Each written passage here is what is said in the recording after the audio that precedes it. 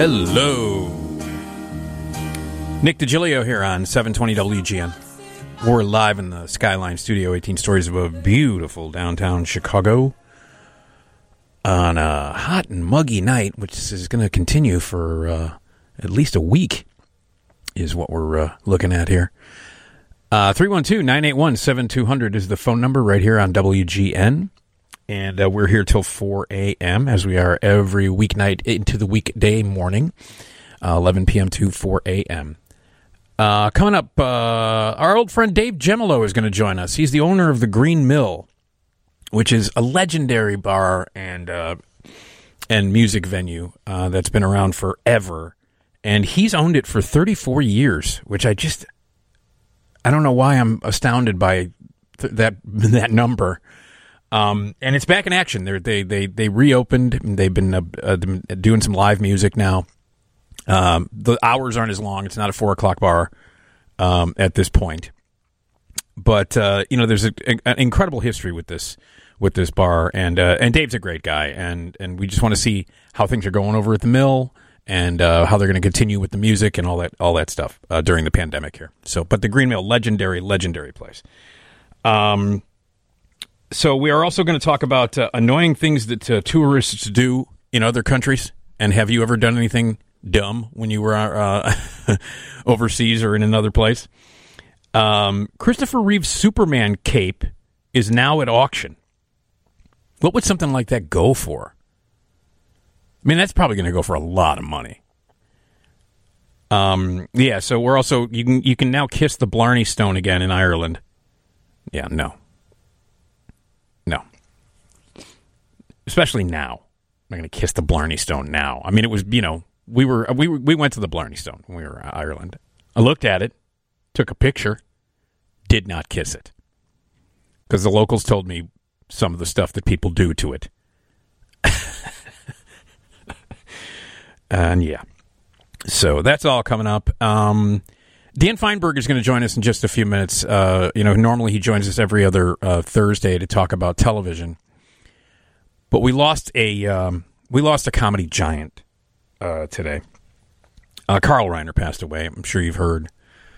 He's a comedy legend. He created the Dick Van Dyke Show. He was 98. He had a nice long run, but still, we lost a legend.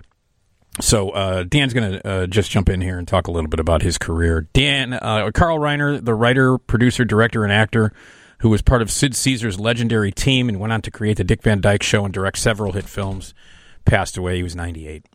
He died of natural causes on Monday night at his home in Beverly Hills. His assistant confirmed to Variety. Reiner, father of filmmaker and activist Rob Reiner, and the winner of 9 Emmy Awards, including 5 for the Dick Van Dyke Show. His most popular films as a director included Oh God, starring George Burns in 1977, The Jerk with Steve Martin in 79, All of Me with Steve Martin and Lily Tomlin in 1984. He directed like 6 Steve Martin movies. Reiner remained in the public eye well into his 80s and 90s with roles in the popular Ocean's 11 trio of films and on TV with recurring roles in sitcoms like Two and a Half Men and Hot in Cleveland. He also did voice work for Family Guy, American Dad, King of the Hill, and Bob's Burgers. Reiner first came to prominence as a regular cast member of Sid Caesar's Your Show of Shows, for which he won 2 Emmys, 1956 and 57, in the supporting category. He met Mel Brooks during this time with Caesar. The two went on to have a long-running friendship and comedy partnership with the recurring 2,000-Year-Old Man sketches, which are just brilliant and were fully improvised. Before creating the CBS hit The Dick Van Dyke Show, on which he sometimes appeared, Reiner and Show of Shows writer Mel Brooks worked up an elongated skit in which Reiner played straight man to Brooks for the 2,000-Year-Old Man. A 1961 recording of the skit was an immediate hit and spawned several sequels. The last of which was 1998's The 2,000-Year-Old Man in the year 2000 that won the pair a Grammy. He was he was a legend. Just an absolute legend. We have some audio here. Let's play a little bit of The 2,000-Year-Old Man. It's Carl Reiner and Mel Brooks. So dumb and stupid. We didn't know who was a lady. But they were. They was with us. We didn't know who they were. We didn't know who was the ladies and who was fellas. You thought they were just different type of fellas? Yes, just stronger or smaller or softer. The softer ones, I think, were ladies all the time. How did you find out they were ladies? A cute fat guy could have mistaken him for a lady, you know? Soft and cute. Who was the person who discovered the female? Bernie. Who was Bernie? Bernie, one of the first leaders of our group. And he discovered the female. Yes. How did it happen? He said, hey, there's ladies here. I'm very interested to find out how Bernie discovered the woman. Well, How did it come to pass? One morning, he got up smiling. So he said, I think there's ladies here. So I said, what do you mean, you know? So he said, because in the night, I was thrilled and delighted, see?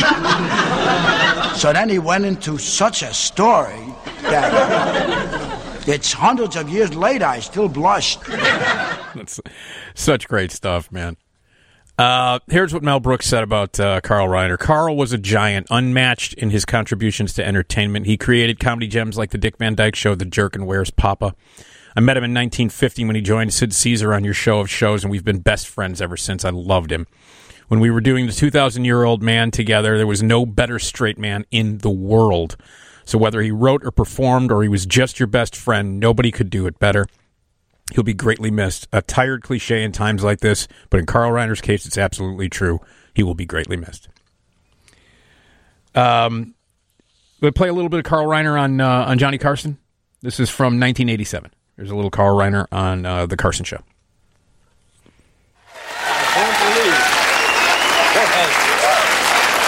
You're possessed of the devil. I feel so good. St. Vitus Dance. You know, I listened to that band. The last time I was out, that band inspired me. And you did a little dance the last time you were here. And I was so happy. I didn't have a heart attack.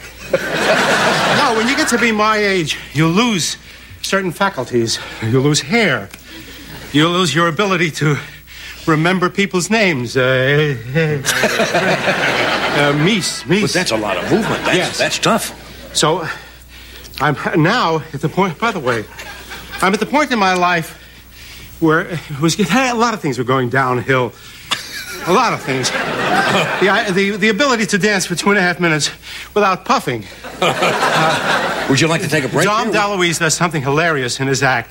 Dom DeLuise does a dance, and then give me the microphone. And then he stands off stage for a minute. After he finishes the dance, he goes...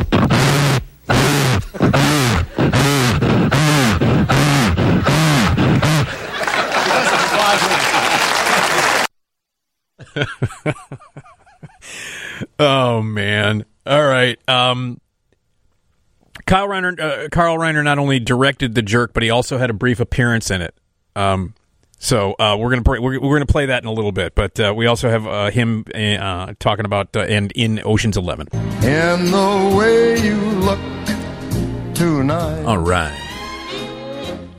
Hey, Nick Digilio here on 720 WGN. We're live in the Skyline studio. We're here till 4 o'clock. We have a round of Know Your Onion that we're going to play later on. We usually do that. We do that at 3:30 every Wednesday morning, and that's where Tom will quiz you on whether or not you know the difference between a real news headline or a headline from the satirical comedy news paper, The Onion, and you win prizes. As we were talking about before the break, Carl Reiner passed away, 98 years old. Nice long run, but still a comedy legend. We've lost a comedy legend. And we wanted to bring in Dan Fienberg. Dan Fienberg from The Hollywood Reporter joins us every couple of weeks on Thursday nights to talk TV. But he made it a special appearance because this guy was, Carl Reiner was a television legend. So we just want to talk a little bit about his career and get Dan's thoughts on it. Hello, Dan. Hello, Nick. Hey. So, he had a nice long run, 98 years old, but still, we lost a giant in the industry. We did, but nice long run, and on the quality of life level, he was sharp as heck the entire way through. I mean, never wavered. His Twitter feed was one of the best going.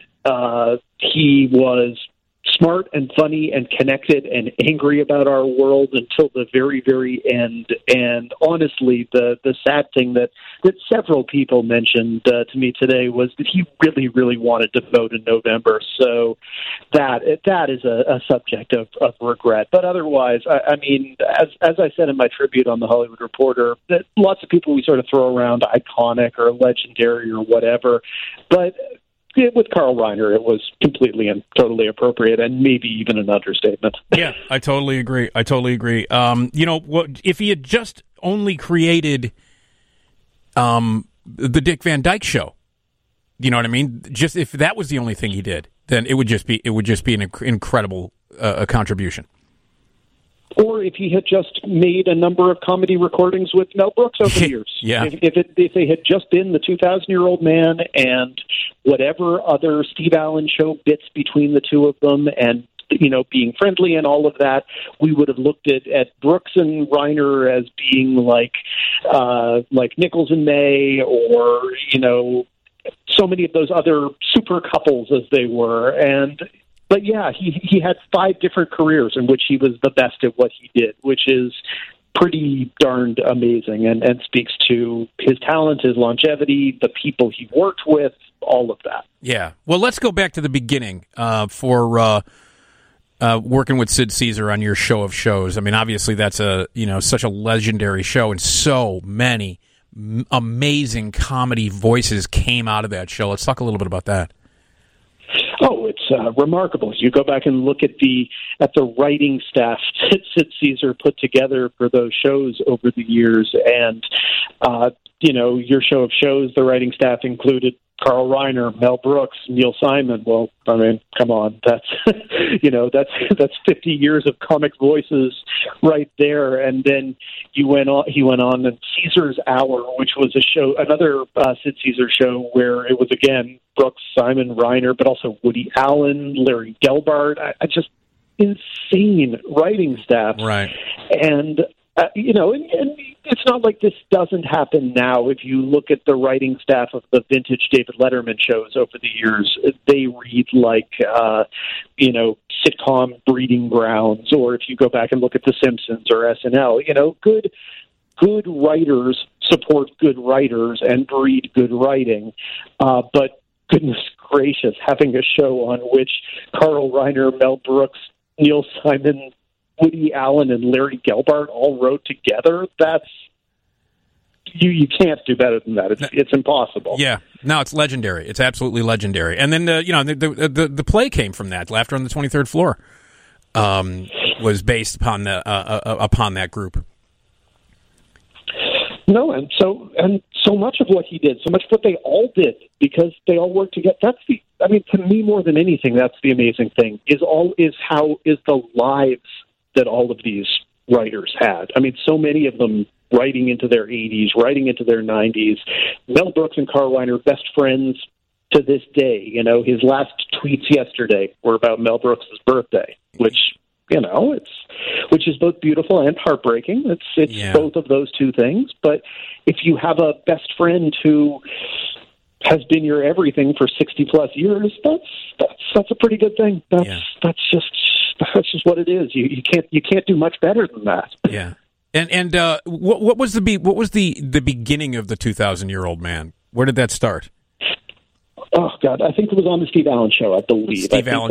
Someone could definitely prove me wrong, but yeah, I think and he was doing that at roughly the same time as he was starting with the Dick Van Dyke Show, which famously he appeared in the original pilot, and as the lore goes, some executive somewhere said too Jewish, and so it became Dick Van Dyke instead. And instead, he played Alan Brady, which was a legendary role as well. And that's just a show that revolutionized the format. Another show in which almost everybody who worked on it was iconic in their own ways, and a show that shaped the rhythms of the family comedy on television. And obviously, gave us Mary Tyler Moore, et cetera, et cetera. Just so much early influence.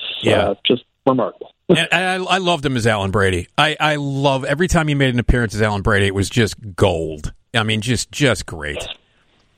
I haven't even checked today to see if or where Dick Van Dyke Show is actually streaming. I feel like it ought to be, but so many of these things kind of go fallow, and they're hard to find. I know that a lot of people were posting a lot of great clips from the vintage variety shows today, and some of those just hold up so well, and all of the 2,000-year-old man stuff that people were passing around on Twitter and whatnot today. It is just such spectacular writing, and Carl Reiner was possibly the greatest straight man ever, or one of. Yeah. And Mel Brooks is hilarious. I'm sure that some people would have other great straight men who they would want to bring up as well, but just so fresh, not in any way dated, and that's ridiculous. You can't do that. You just can't.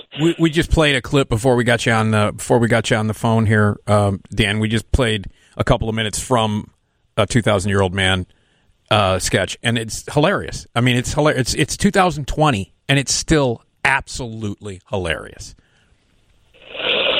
The people who are, looks like a lot of the Dick Van Dyke Show, possibly all of it, it's on Hulu. God, that it is. Thing to do this weekend. There you go. Just to settle in and watch. God, it looks like the entire thing might be on there. That's wow. There you go. That would be a weekend. So we've got Dick Van Dyke on Hulu. That seems like a plan. can watch Hamilton on Disney Plus, and then spend the rest of the weekend watching Dick Van Dyke Show episodes. That would be. Those are some. I mean, that show. That would be a weekend. That show. I was, when I was a kid and I started watching the Dick Van Dyke Show. I adored it, and I loved. I mean, obviously, I love Dick Van Dyke, and I love Mary Tyler Moore and everybody that was involved in it, and Maury Amsterdam. It was just an iconic and classic show. And I never really realized that until I got older that the guy who played Alan Brady created it. So yeah. No, he was a great funny actor, and he only got better as he went along because his timing never went anywhere. His timing never became anything other than impeccable. Same with Mel Brooks, who can still make you laugh today. So, the greats are the greats for a reason. That's absolutely true. Okay. Dan, hang on, okay? Sure. All right, we're going to talk a little bit more and celebrate the career of the one and only Carl Reiner. We lost him, 98 years old. It's a nice run, but he's still, it's a big loss to the world of comedy and the world of entertainment and the world in general. A comedy legend we lost, and we're going to talk more about him on 720 WGN. Hello, Nick Digilio here on 720 WGN, live in the Skyline studio. We're here until 4, as we are every week night into the weekday morning. 312-981-7200 is our phone number. Coming up at midnight, Dave Jemilo is going to join us. He's the owner of the Green Mill, legendary bar here in the Uptown neighborhood in Chicago. They just reopened and are doing live music, and we'll talk about how that's going and the history of the bar itself. We're also going to talk about annoying things that tourists do when they're in other countries, and what annoying things did you do? Have you ever done while you were traveling? And also, Christopher Reeve's Superman cape is now at auction, and we'll have a round of Know Your Onion. And every morning at 2:30 on the show, every morning, we play back some classic Johnny Carson. You can watch the Johnny Carson show on Antenna TV every night. And we're going to play back a bit Ronald Reagan did with Who's On First on the Johnny Carson show. That's going to be classic Carson clip that we play back. Carl Reiner, as you no doubt know, Carl Reiner passed away. He was 98 years old, a legendary comedic genius, and a writer, a producer, a director, an actor, everything. And we thought we would get Dan Fienberg, our TV guy from the Hollywood Reporter, to jump in here and chat about him. Hey, Dan. Now, hey, Nick. I did not follow him on Twitter. Tell me about his Twitter account. It was exactly what you would expect Carl Reiner's Twitter account to be, except you wouldn't have expected so many of the individual eccentricities of it. So it was an awful lot of political stuff. He was not a fan of our current president, and he was blasting our current president nonstop for 4 years on Twitter aggressively, and that was a key part of it. There was a lot of it that was recollections. There was a lot of it that was paying tribute to his friends, including Mel Brooks, including Norman Lear, all people who also deserve the legendary and iconic status, and then some. Yeah. And then there were all of the strange things that he liked, which caused people to scratch their heads. Like, for example, he was a huge fan of the Sandra Bullock movie The Net. He tweeted about it like a dozen times. It was like his go-to therapy movie. No clue why. He was a huge fan of the Jennifer Lopez revenge thriller Enough.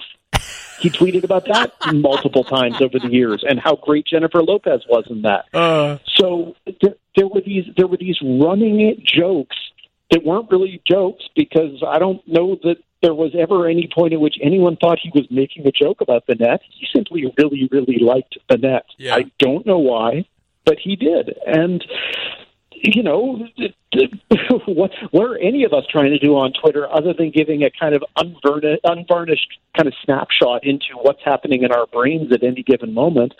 And a couple times per year, what was going on in Carl Reiner's brain was that he really wanted to watch the Net. And I find that somewhat reassuring, because who amongst us does not have that movie for us? That everyone else in the world is under the mistaken impression that it's trash. Yeah. But, Carl Reiner knew better on that one. And so I think we should all probably reevaluate the Net this weekend in addition to watching Dick Van Dyke reruns. I just love the fact that Carl Reiner loved the Net. I don't know. There's just something really wonderful about that. That's so funny. It was one of the more random things, really, on Twitter in general, because almost any time he would tweet about the Net, half of Twitter would retweet him and be like, "Oh my God, is he making a joke?" And everyone who actually followed him or had paid any attention over the years would be like, "No, that's the thing he likes." Yeah. Why not? That's so funny. That's so funny. Here's Kathy on WGN. Hi, Kathy. Hey, yeah.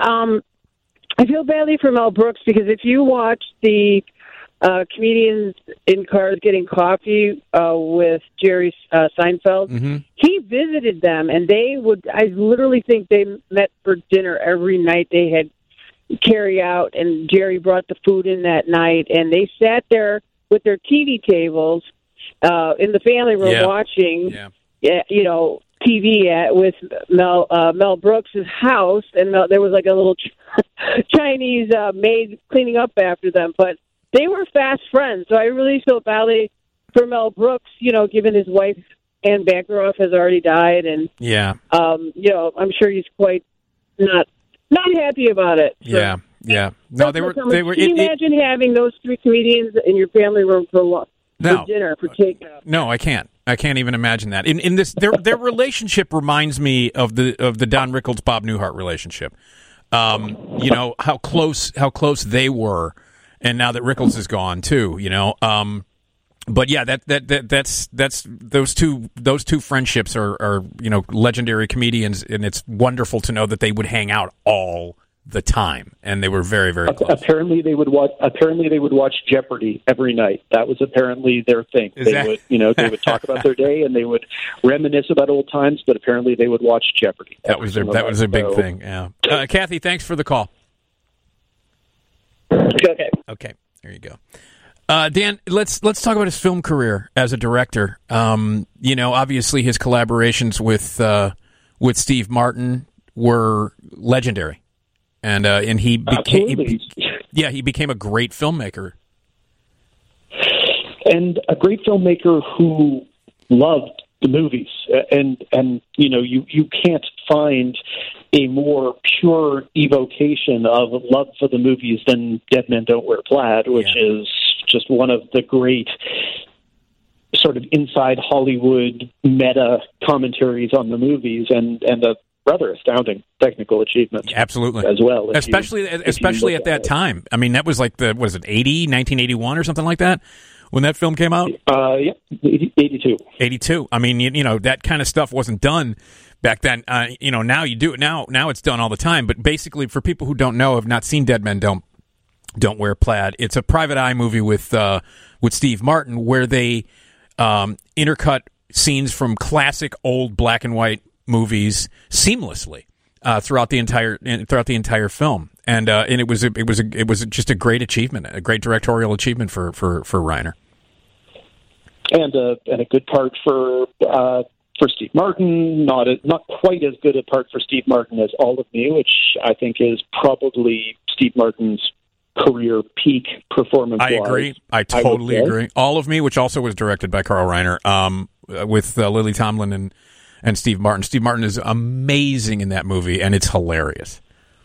And Lily Tomlin is also wonderful in that movie as well. Yeah.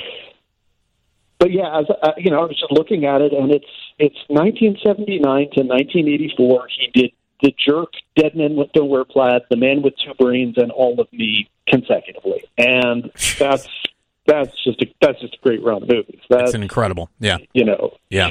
Like I don't know if it's quite on the level as that Mel Brooks run in the early 70s, yeah, where he had Young Frankenstein, Blazing Saddles, et cetera. Yeah, but yeah, that's a pretty special run. You know what's amazing to me is that I don't know, people go back and just think about this for a second. Young Frankenstein and Blazing Saddles came out in the same year. I mean, that's ridiculous. Like, two of the greatest film comedies of all time came out in the same year, directed by the same, and written and directed by the same guy. Yeah, that is a year. And that was also, I believe, the same year that Francis Ford Coppola had both Godfather 2 and The Conversation. Yeah, you're right, because it was 1974. Yeah. So if you want to look at two directors at the absolute peak of their talents, that would be a good snapshot. Yeah. So that's an amazing 4-episode run, and just for me growing up in the 80s, periodically having access to HBO, those movies, Summer Rental and Summer School, those were movies that were on constantly on HBO in the mid to late 80s, and I definitely must have watched Summer School about 1,000 times. Yeah. Summer School. I haven't seen Summer School in years. Mark Harmon was the star of that. I definitely haven't watched it since I was probably about 15. But at the time, it seemed like the coolest movie ever, and at the time, Mark Harmon seemed like the coolest actor ever. And I really have to assume that a lot of that is credited to Carl Reiner. Yeah. Probably Mark Harmon's not actually the coolest man ever. And also the very crazy movie Where's Papa? I remember when that film came out, my parents saw it, and obviously I was too young to see it with them, or at least they thought so. But when I got around to watching it, when I finally got around to watching it, I just thought it was one of the craziest movies I've ever seen, and Carl Reiner, did a wonderful job with it. I have only seen that one in bits and pieces, and one of these days I will need to see the whole thing. But yes, so there was that. There was also Oh God, of course, which, whether or not Oh God holds up, at the time it was a pretty massive movie. Oh, yeah. Absolutely. So you did get to, how many times, you've interviewed him, you've interviewed Carl Reiner, you were lucky enough to interview him. How many times did you get to interview him?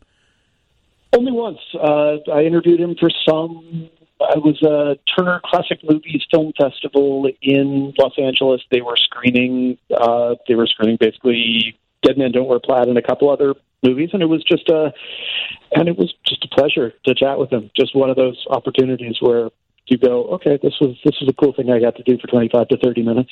Yeah. What kind of ground did you cover when you talked to him? We talked about the technological advances of Dead Men Don't Wear Plaid. We talked about and sort of how ahead of its time it was, and he is still very proud of that movie, as he would be. And we talked about his whole career and just looking back on it. And he's been happy to talk about himself for years, and you reach a certain point in your life, and if you're of that status, you're kind of going from tribute to tribute, celebration to celebration. he came to the TCA press tour a couple times. I'm trying to think of what he would have. He was there for a couple times for PBS overview shows. I'm pretty sure he was there for Father of the Pride, an animated show he voiced on. There was one year that he and Rose Marie came to the TCA Awards because I think we were giving the Dick Van Dyke Show a Heritage Award. Oh yeah. And so they both obviously got extended standing ovations. Of course. I always got the feeling that he enjoyed those moments as much as one possibly could. Some people are shy and retiring in those moments. He always was full of quips. He always enjoyed the adulation that I saw. Who knows what's actually going on in anyone's head if they'd rather be at home watching Jeopardy with Mel Brooks than in a room with a group of television critics. Who could blame them for that? But no, he was at a point in his career where he was being worshipped everywhere he went, and that's not a bad place to get to. And I asked him in the interview whether when he looks back at his stuff, whether he was more critical of his work as a writer, director, and an actor, and he told me, I didn't do so many things that I'm not proud of. He said he wasn't embarrassed about any of it, and he said that he'd said it a number of times, but the quote was, "If I go tomorrow, I've had nothing but fun in life." And I just love that quote. That's a great quote and such a great perspective. We lost a great one, Dan. Thank you so much for sharing your thoughts and all that good stuff, and we'll talk to you for your next regular visit. Okay, Dan? Talk to you next week. Okay, buddy. Take care. Dan Fienberg, TV critic for The Hollywood Reporter. We wanted to get his perspective on losing a giant Carl Reiner. And we got a little more audio to play from some Carl Reiner stuff. And the phone lines are open. If you want to jump in, your favorite Carl Reiner stuff, 312-981-7200. I mean, he lived a nice, long life all the way to 98. That's a good run, man. But still, it hurts because, the influence that man had on so many others and the contributions that he made to the entertainment world and to comedy are massive. So, and if you want to jump in, your thoughts and your memories of Carl Reiner, 312-981-7200. More coming up on WGN. All right. Hello, Nick Digilio here on 720 WGN. Hi, we're live in the Skyline Studio, 18 stories above beautiful downtown Chicago. Coming up after midnight, our old friend Dave Jemilo is going to join us. He's the owner of the legendary Green Mill in Uptown. They just reopened again after being shut down because of the pandemic with special rules, and we'll talk about what's going on at the mill and the history of the mill as well. And the news is next from the Northwestern Medicine Newsroom here on WGN. We're talking about Carl Reiner. Carl Reiner passed away. He was 98 years old, a comedic legend. And we got a couple more quick clips here to play.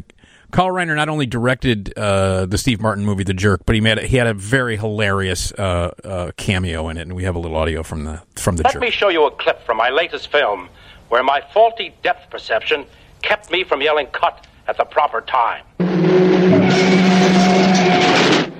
Cut!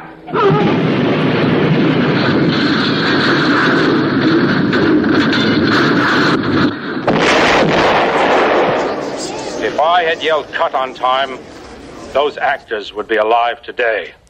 I haven't seen that movie in a long time. I need to bust that one out again. And he was also, later in his career, he starred in all the Ocean's movies. And he was great in those movies, just great. So here's a little clip from him in Ocean's 11, Carl Reiner.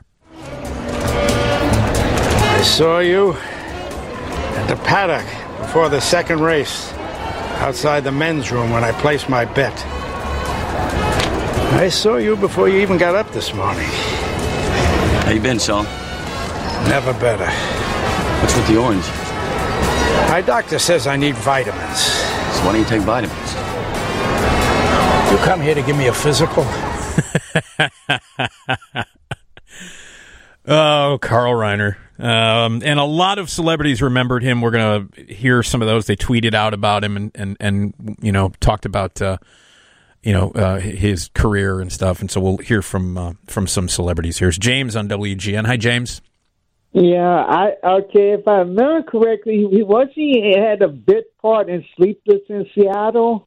I don't remember. I've only seen that movie. Maybe I've only been his wife in it, but I'm not. I'm trying to remember that restaurant scene. Yeah, I'm thinking of his wife in that one. Well, I don't remember, James, because I don't like that movie, and I only saw it once. James, you might be thinking of Rob Reiner, his son. Rob Reiner. Rob Reiner is in Sleepless in Seattle. So it's Rob Reiner. It's his son, Rob. Yeah, okay. Yeah, that makes sense because Nora Ephron made Sleepless in Seattle, and she did, of course, When Harry Met Sally. She wrote When Harry Met Sally, which, of course, Rob Reiner directed.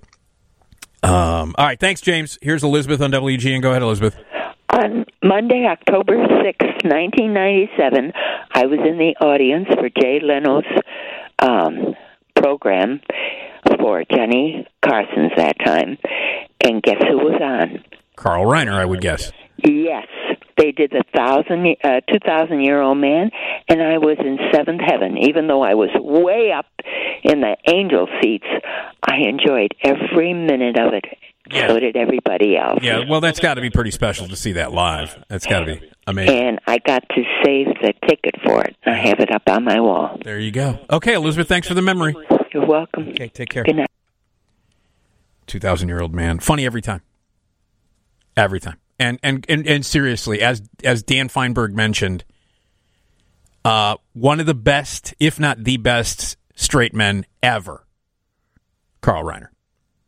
Seriously. I mean, maybe second only to Dean Martin. That would be but those are quintessential. Straight man is very important. We should look up some stuff on the internet with who the best straight men are, because it's a tough job. And to make sure we've got the definition out there, it's the guy who has to stay not laughing. Oh yeah, no. He feeds the guy, the other person. He feeds the lines, and the other guy gets most of the laughs, if not all of the laughs. But it doesn't work without the straight man. Billy Crystal said, "Hilarious, brilliant, and always a gentleman. My relationship with him will always be cherished. He's a hero to me, and all of us in comedy have lost a giant. All of my love to Rob and the family." He tweeted, and he posted a picture of himself with Carl Reiner. Ed Asner said, "Very sad to awake to this to awake to the news that Carl Reiner has passed. There will forever be only one of him. May his memory be forever blessed. He leaves us so much laughter. My heart goes out to Rob Reiner and the entire Reiner family." Alan Alda shared a picture of himself with Reiner and said, "My friend Carl Reiner died last night. His talent will live on for a long time, and the loss of his kindness and decency leaves a hole in our hearts. We love you, Carl." Tracy's on WGN on 720 WGN. Hi, Tracy. Hi, Nick. I remember Carl Reiner from your show of shows with Sid Caesar, where he was straight man to Sid Caesar. Yep. And that was the original Saturday Night Live. And they did the craziest skits. Have you ever seen any? Yeah, of course. Clips? Oh yeah, yeah, no, yeah, of course. I've seen tons of your show of shows. It's a great I was show. Very young, but that was hysterical. I mean, I used to fall off my chair. I still think it was the funniest. Then they were wild. It's brilliant stuff. Really, really funny. Yeah. Yeah. Okay. I mean, never stopped. Thank you. Thank you, Tracy. Bye. Yep. Steve Martin thanked Reiner and said goodbye to the greatest mentor in movies and in life.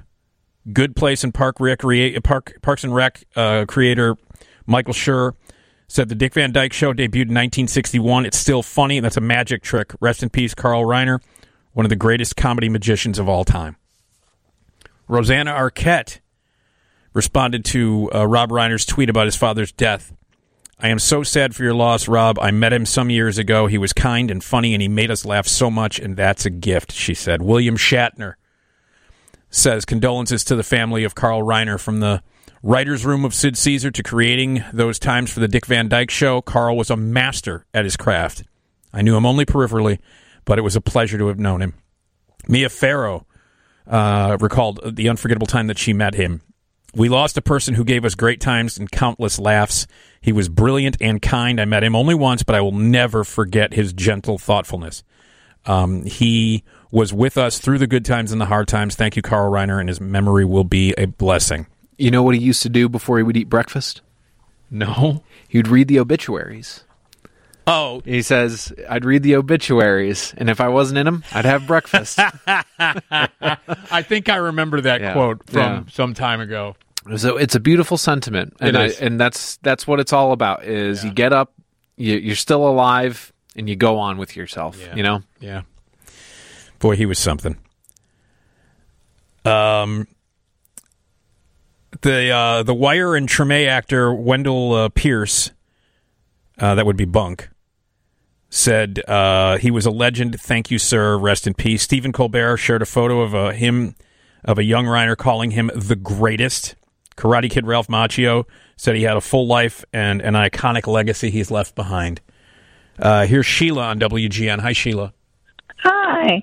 I heard about Carl Reiner. I'm really sad he's gone. But one of my favorite ones is when he's on Dick Van Dyke's show, and he has Rob's wife, Laura, to come to the show, and then they find out that Alan Brady wears a toupee. Oh, yeah. Yeah. No, that was and the whole world finds out. Cause we didn't know, even on the show, I didn't know he wore a toupee. Yeah. But that was really funny. Yeah, no, that was a running joke on the show. The toupee stuff with Alan Brady. I mean, he had a whole collection of them. Exactly. He had like the foam heads with all the toupees on his desk. Yes, that was hilarious. It was great. All right, Sheila, thank you. You have a good one. Okay, take care. There's Mel on WGN. Hi, Mel. Yeah, hi guys. Great show. Thanks, Nick. Back to Tracy's call with your show of shows. We can't forget Imogene Coca. She was also a big part of that. My God, I'm going back to the early 50s. Well, Imogene Coca was one of the funniest women that ever lived. Yeah. Absolutely, without question, one of the funniest women that ever lived. Those big bulging brown eyes. Oh, God. It was amazing. And also, years and years later, I mean, she did all that great work, but years and years later, she was in National Lampoon's Vacation. She was hysterical in that movie. Yeah. So, all right, Mel, thank you. Pleasure, Nick. Okay, buddy. All right. Well, there you go. Rest in peace, Carl Reiner, but he left us behind a ton of stuff. And Dan Fienberg telling us that Dick Van Dyke, all of it is available on Hulu. There's your weekend. All right. We got the news coming up, and then Dave Jemilo, the owner of the Green Mill, is going to join us. Sam watches the ships that go sailing. All right. Hello. Rabbit, rabbit, rabbit. July 1st. Rabbit, rabbit, rabbit.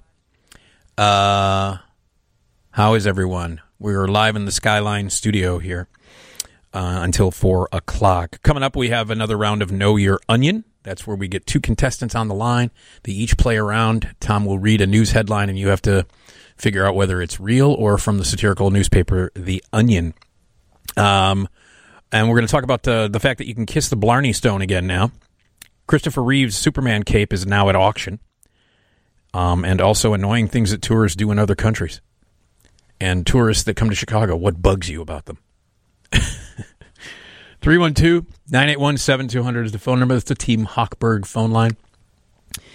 So as we enter phase 4, as we've entered phase 4, bars and restaurants are opening. They can't go to full capacity, and there are rules and social distancing and mask wearing and all that stuff.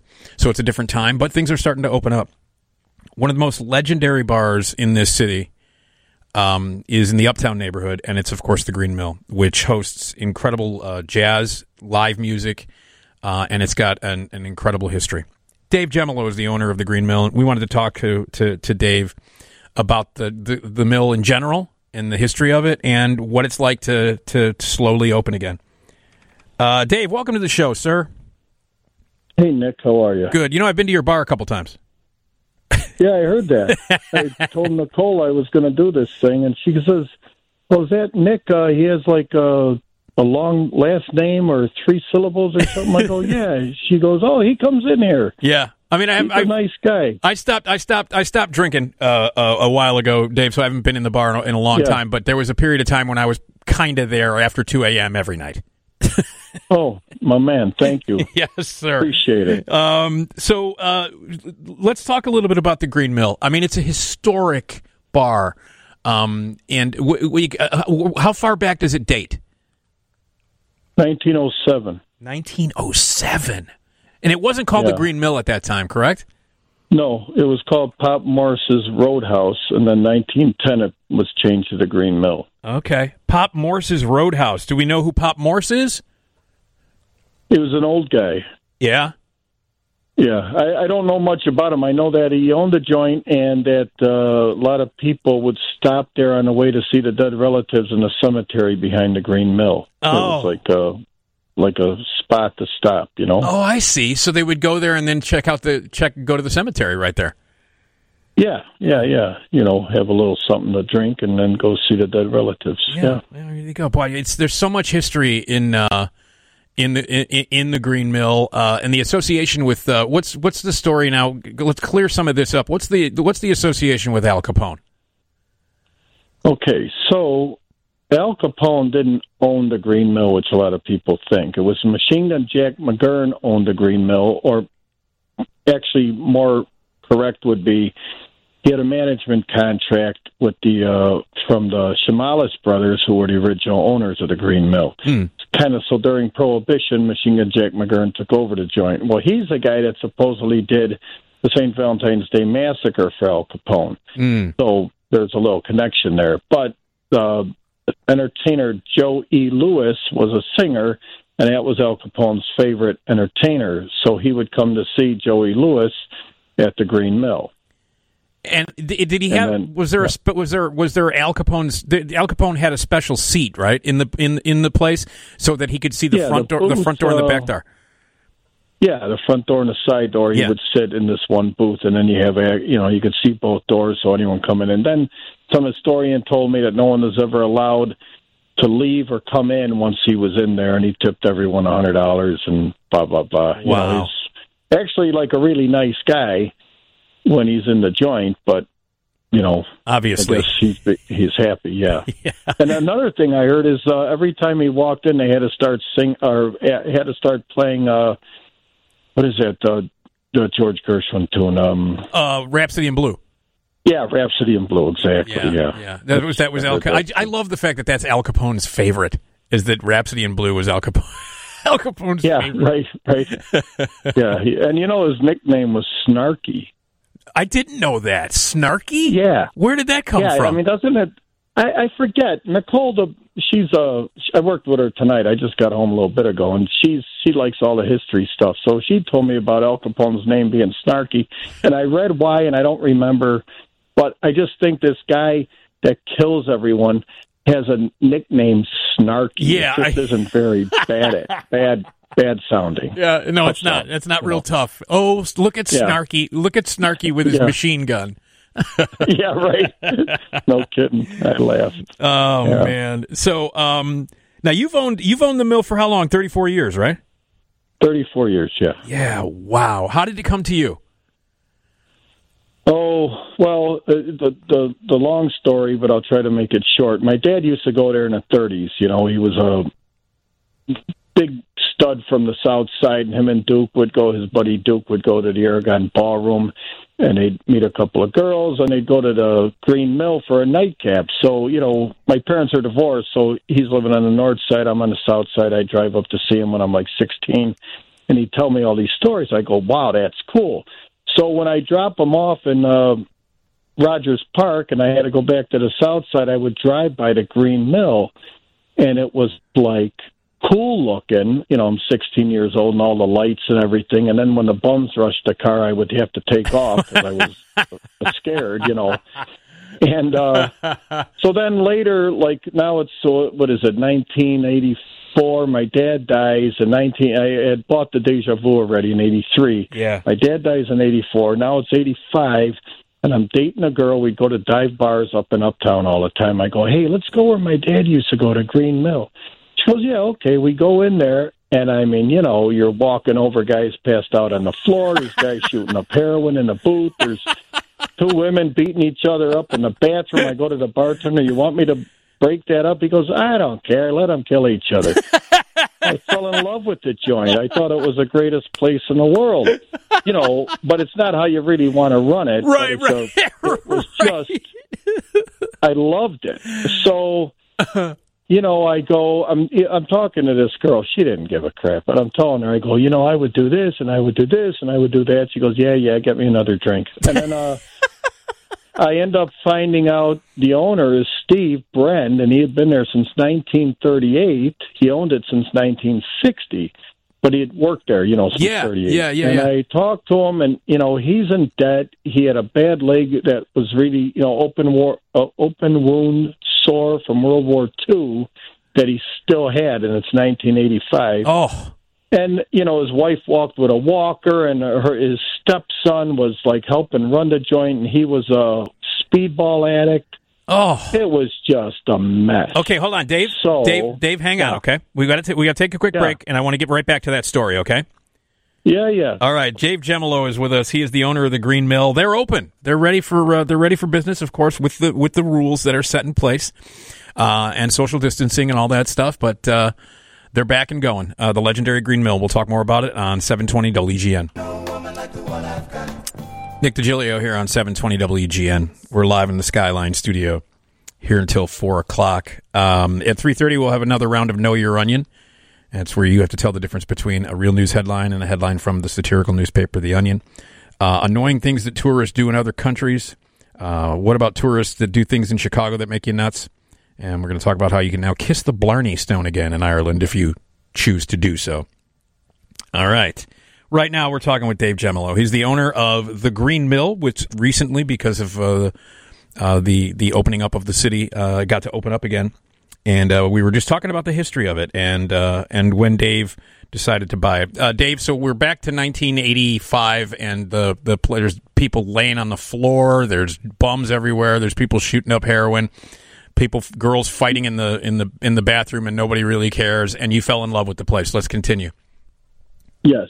So, the son was the 8-ball addict, and he was help running it, and Steve was in debt, and, we got along real well, and so I said, I'd like to buy the joint. So me and him kind of started talking. He says, you got to talk to the landlords, and the landlords, they liked my idea, trying to do a jazz club, because there's other guys trying to buy it, and all they wanted was the light fixtures to sell, all that cool stuff, for a bunch of money. Oh, yeah, so sure. So the landlords say, yeah, let this young guy do it. He seems okay. So me and Steve arrive at a price, which was a great deal for me, and it was also a great deal for him because the landlords could have just thrown him out because he was in debt, but he was a great guy.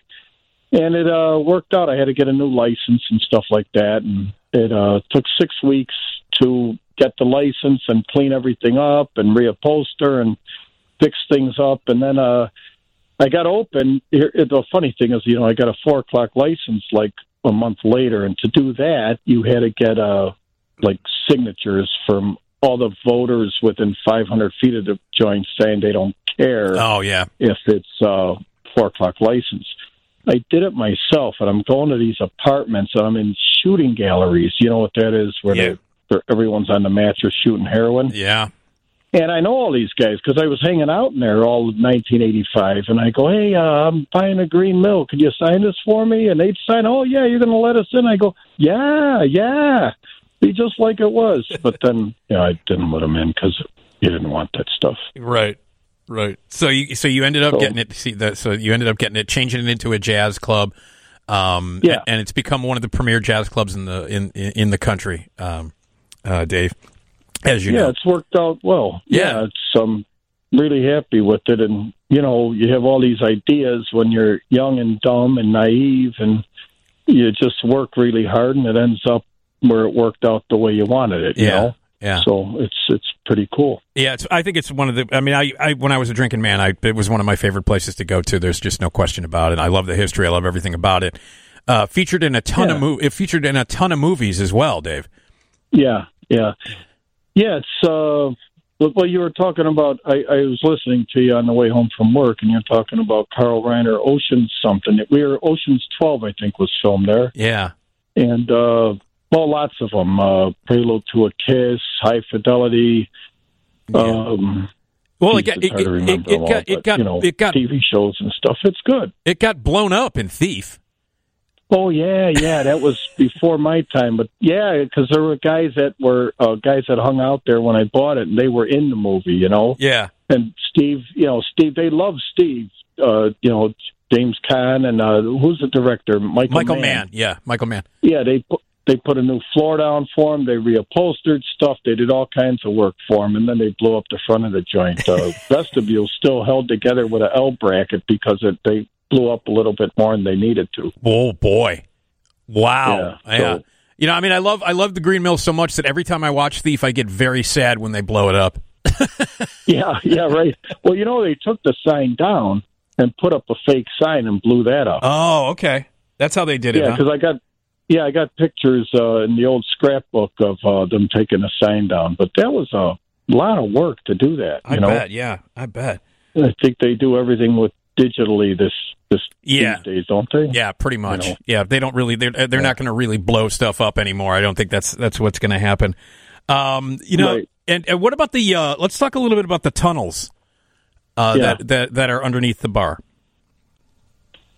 Okay, well, there's a trap door behind the bar, and you go down that, and then you go around a few ways, and then there's these fire doors, these big steel doors, and you unlock it, and you open the one, then you open the other one, then there's a series of tunnels. Now, it's not as juicy as it used to be, because in the old days, there was no lights, and you could get across the street, like under the street, and you were able to get out on the Lawrence Avenue and out on the Broadway. Nowadays, it's like there's lights and there's people using areas of it for storage and that. So it's, they're still there, but it's just not like as cool as it was, Yeah. Now, was that also like a thing that Al Capone would use in case he had to get out and not be seen? Yeah.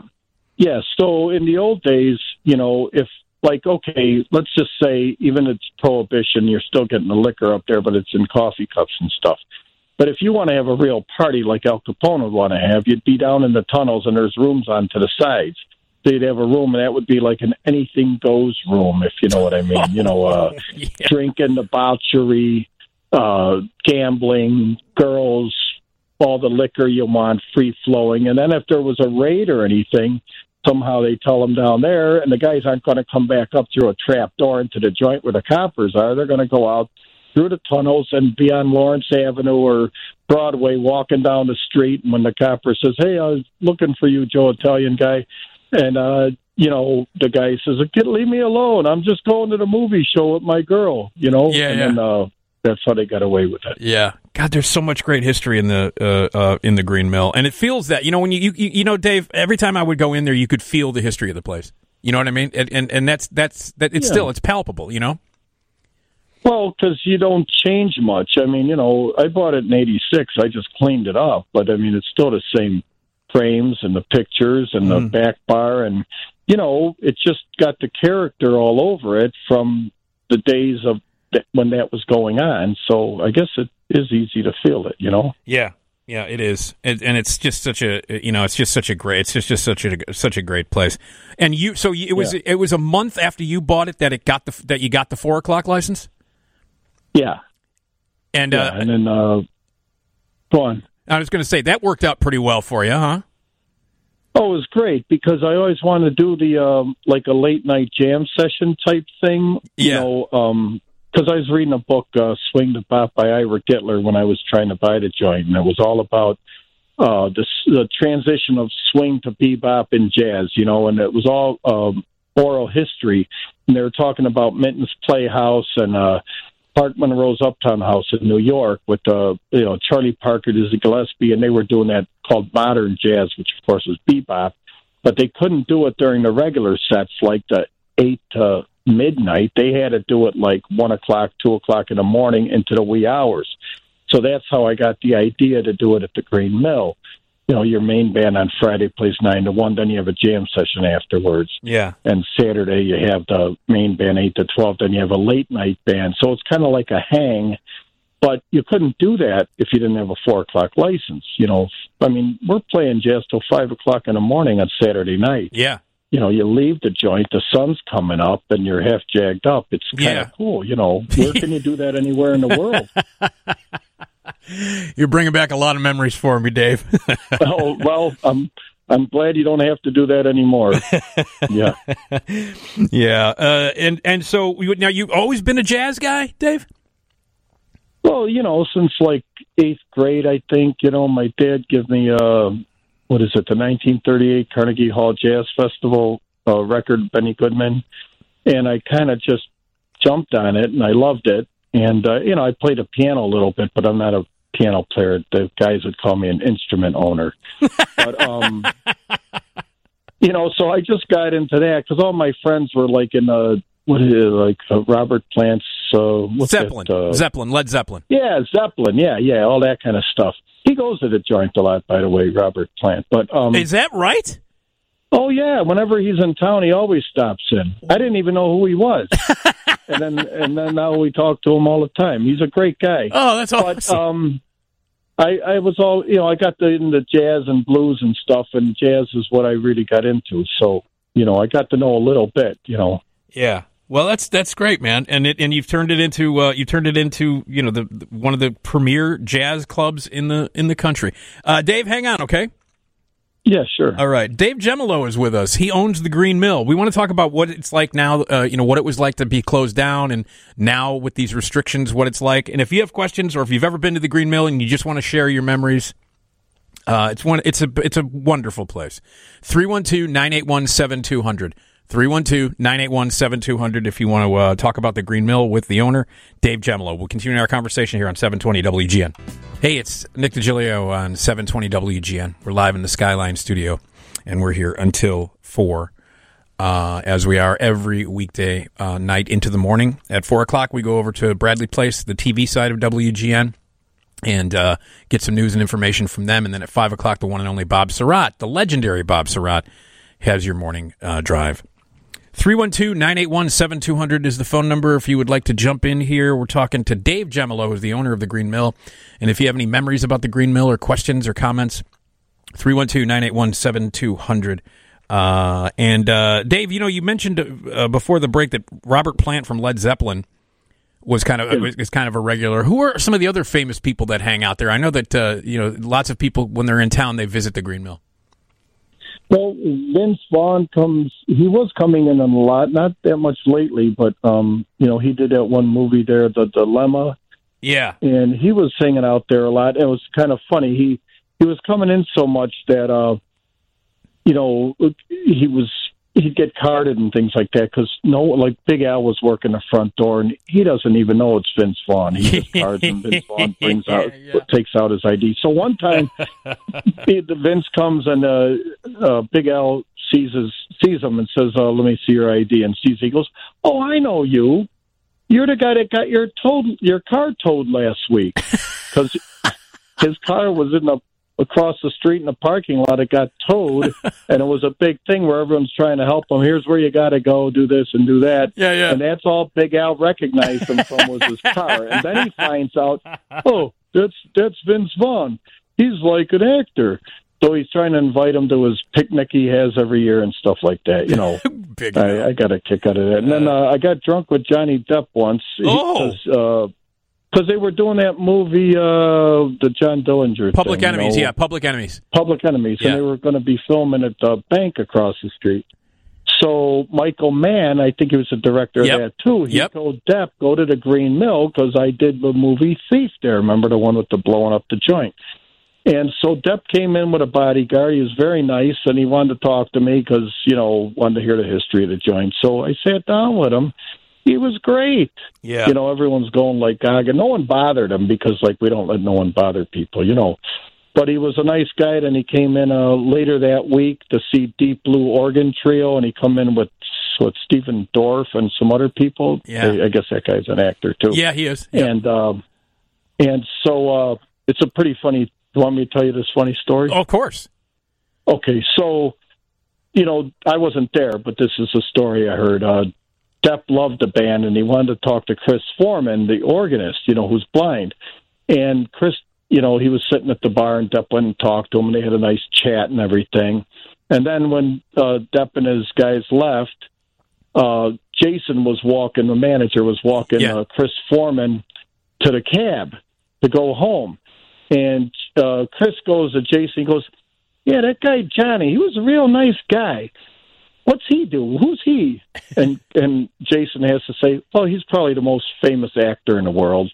And Chris goes, oh, okay, well, he's a nice guy. And he got in his cab and left. And I thought that was cool.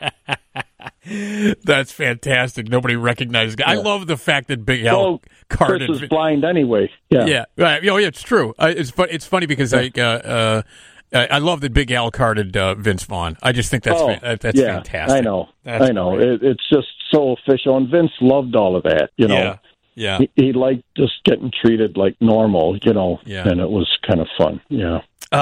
So when you did the restoration of the bar when you first bought it, what kind of things did you what kind of things did you have to change?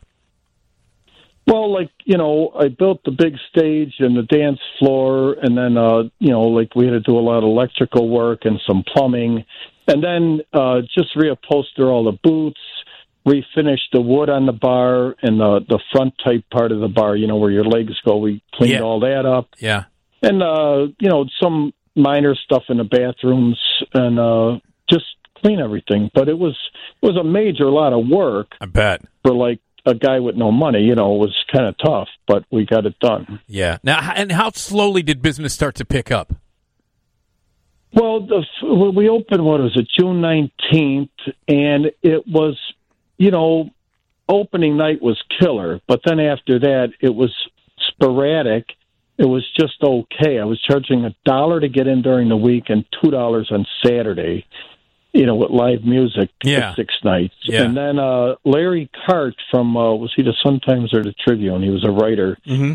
He wrote it up that he loved the joint. I don't know if he'd ever even been there, but after that, people just started coming in, and it just kind of, snowballs. You have a good product, and you don't rip anybody off, and the people say, oh, boy, there's this joint up north, let's go there. Yeah. And then people actually, south of Belmont would even come up. You know what I mean? Well, before that, it was just, guys that are pioneers. They want to go to a dive bar in a neighborhood that's scary, and they still go anyway. But now you're getting, Mighty Blue King started playing there, and then all of a sudden, Lincoln Parkers started coming in, and, you just do some things to make it a destination spot. Yeah, and it certainly is. I mean, there's no question about it. It certainly is.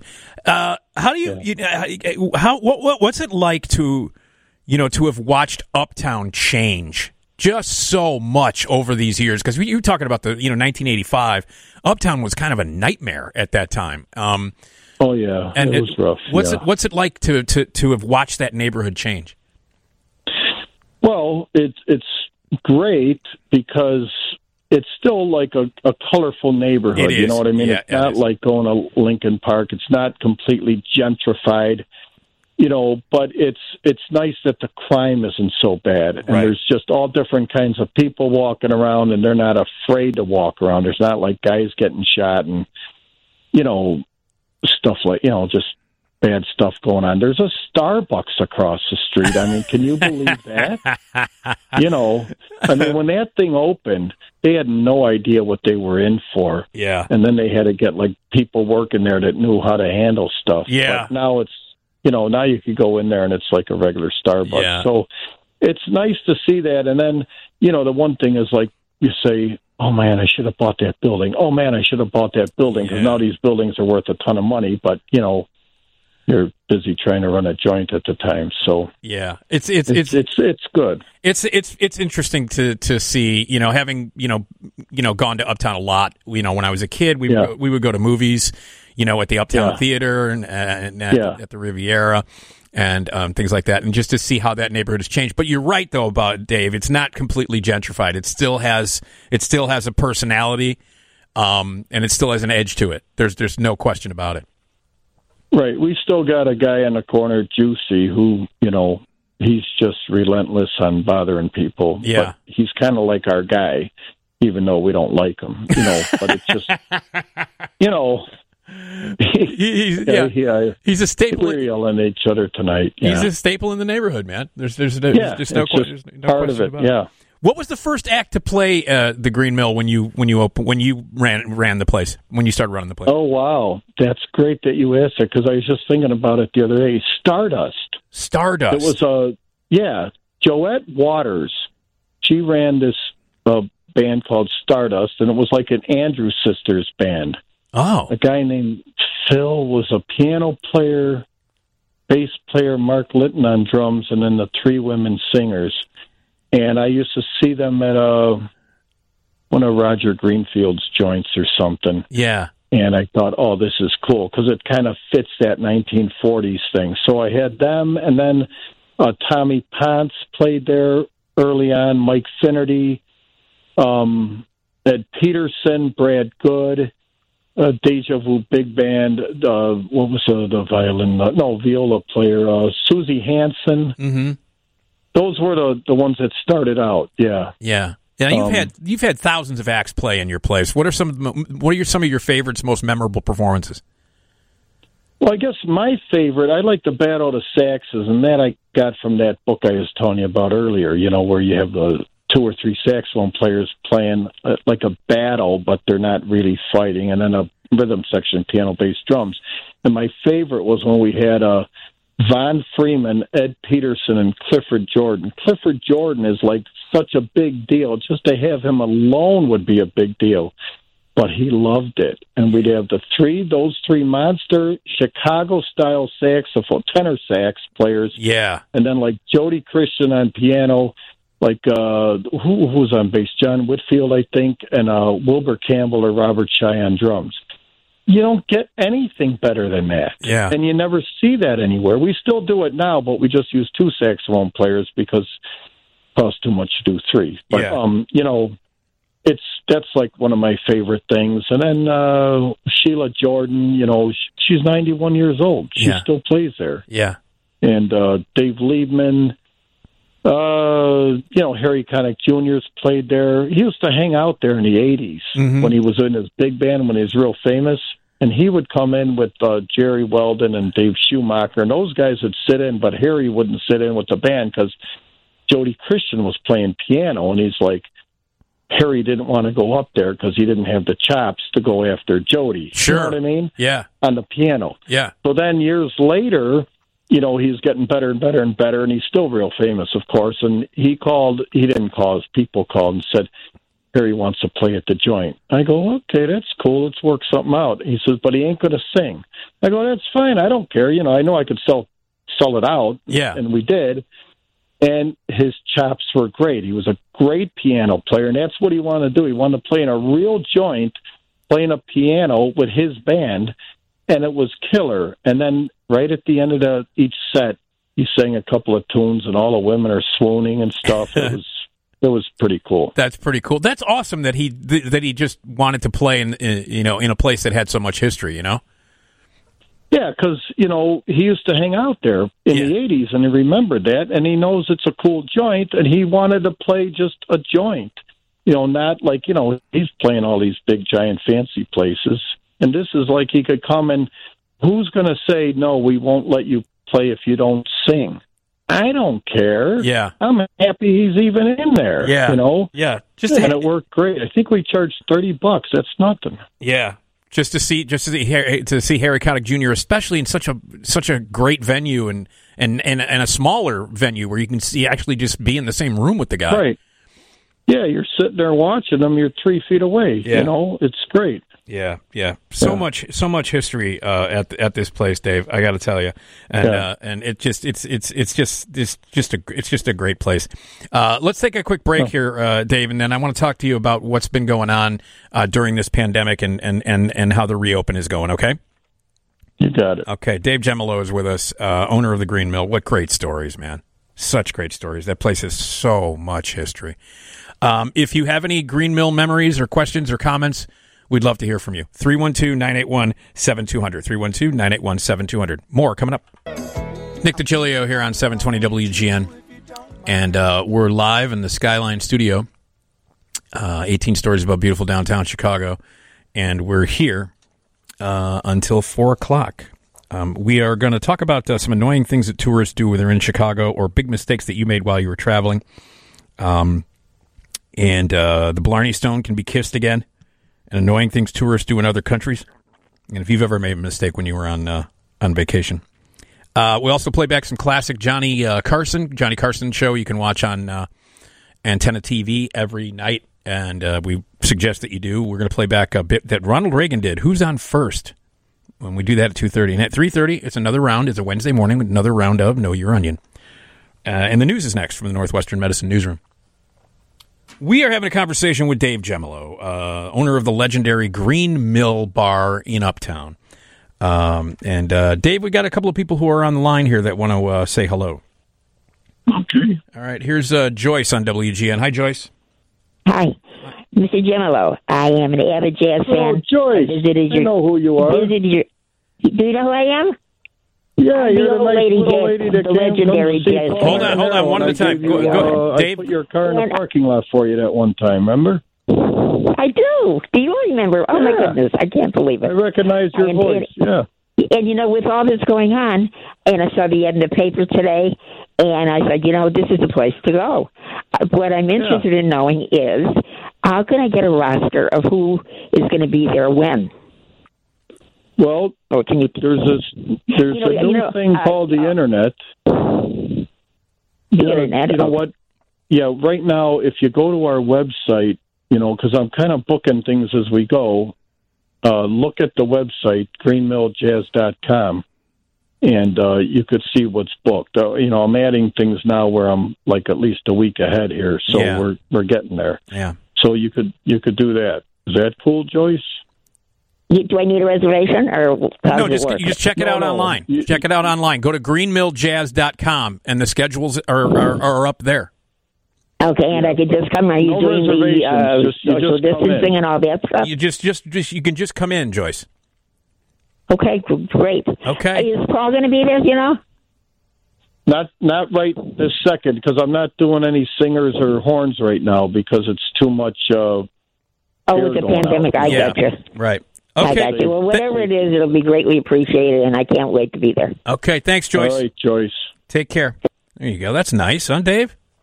Yeah, it's funny. I remembered her voice right away. She's got to be like, she's up there. Yeah. Little short thing, walks really slow. She's a very nice woman. Yeah. I don't know how to say anything. That's great. Yeah. Here's Robert on WGN. Hey, Robert. Well, it's nice to meet the owner. A friend of mine owns Kingston Mines. So about 10 years back, and I got sick and tired of listening to that crap. And then they told me to go over to your place. So I went over there, and it was fantastic. I mean, good. I mean, it's absolutely. And I was there on a Saturday, and I was one of the guys who helped sweep up the floor. And they finally kicked me out. I think it was 5:30 in the morning or something. But the super. I mean, just the people that you have working for you. Because I was like, I know you have a 4-car license, and let me finish my beer. He goes, no, you got that beer, and then you got 2 more beers, and you got a shot.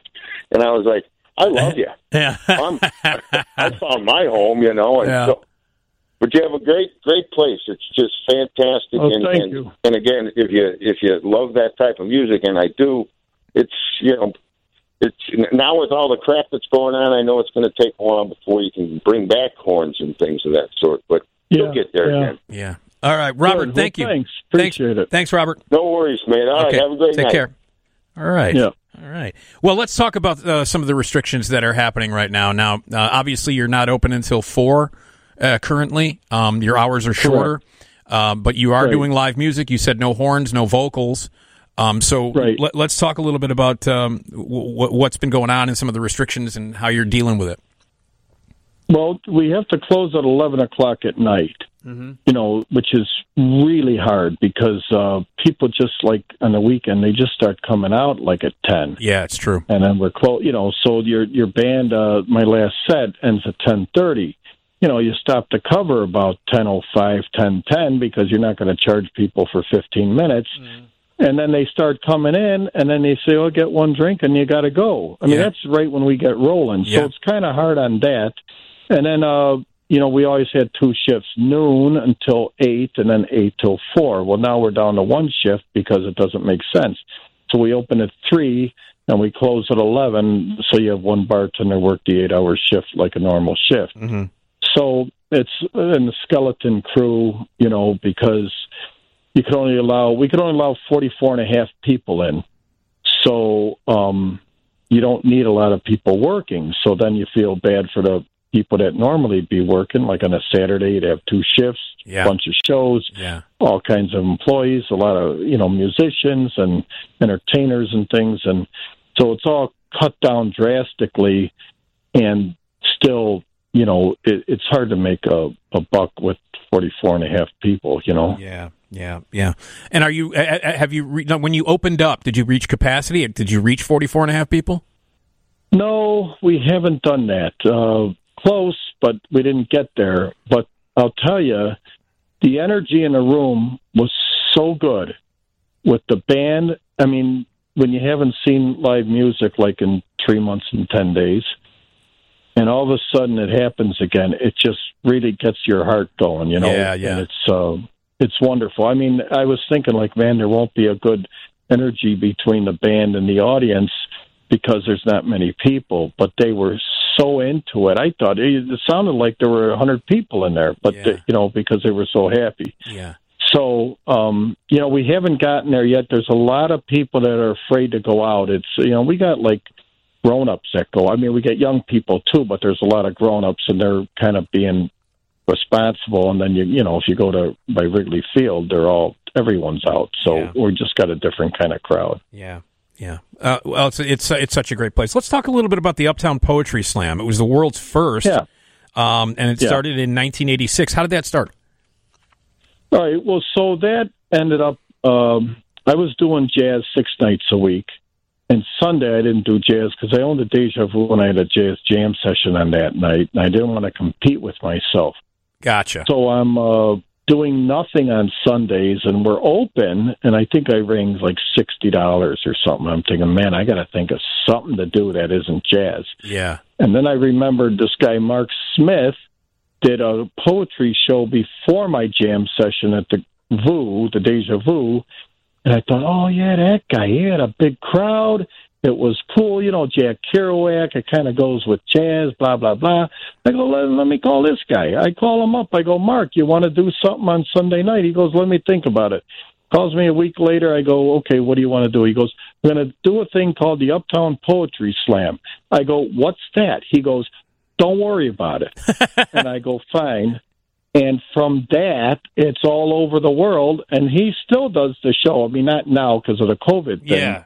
Yeah. But he's still the guy. I mean, he's been on the 60 Minutes, and he goes all over the world. He's big stuff in Europe. Yeah. He's like, they're whining and dining him. And so he's the guy that started the whole thing, and it started at the Green Mill. That's so great. It's kind of a cool thing. It's a very cool thing. It's a very, very cool thing. Hey, you mentioned that you own the Deja Vu. Yeah. I used to go there all the time. There used to be a storefront a few doors down called Players Workshop. Yeah, right. And that was where I trained there before I went to Second City, and we would always, after class, we would always go to the Vu. And I have memories. Oh, yeah. I have memories of Chris Farley doing the turtle races. Am I nuts, or is that true?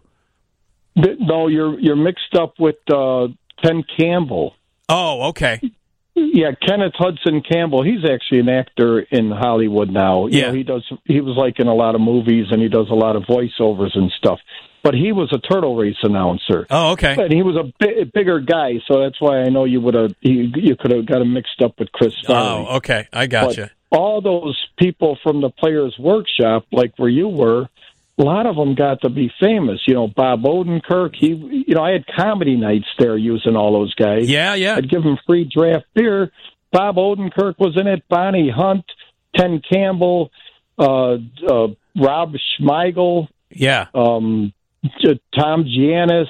All these guys end up becoming these famous guys, and they would play this comedy night at Vu for free draft beer. Yeah. I charged $1 to get in. We'd have like 400 people coming in. It was great. That was a great place. I love the Vu. Like I said, every time after class, right up the street, the first thing we do was go and have some drinks at the Vu.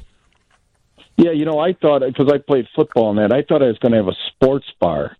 And then all of a sudden, all these actors and stuff are coming in. I'm thinking, geez, what's this? And they were cool and they were fun. So I just went with it. Yeah. And it turned out real well. Yeah. Well, that was a great place too, and of course the Green Mill is great. Yeah. Best of luck, Dave, and I know it's going to be it's still going to be a little difficult to get through this, but once we get through it and the mill is back up and running and open till 4, I'm sure your business will vastly improve, buddy.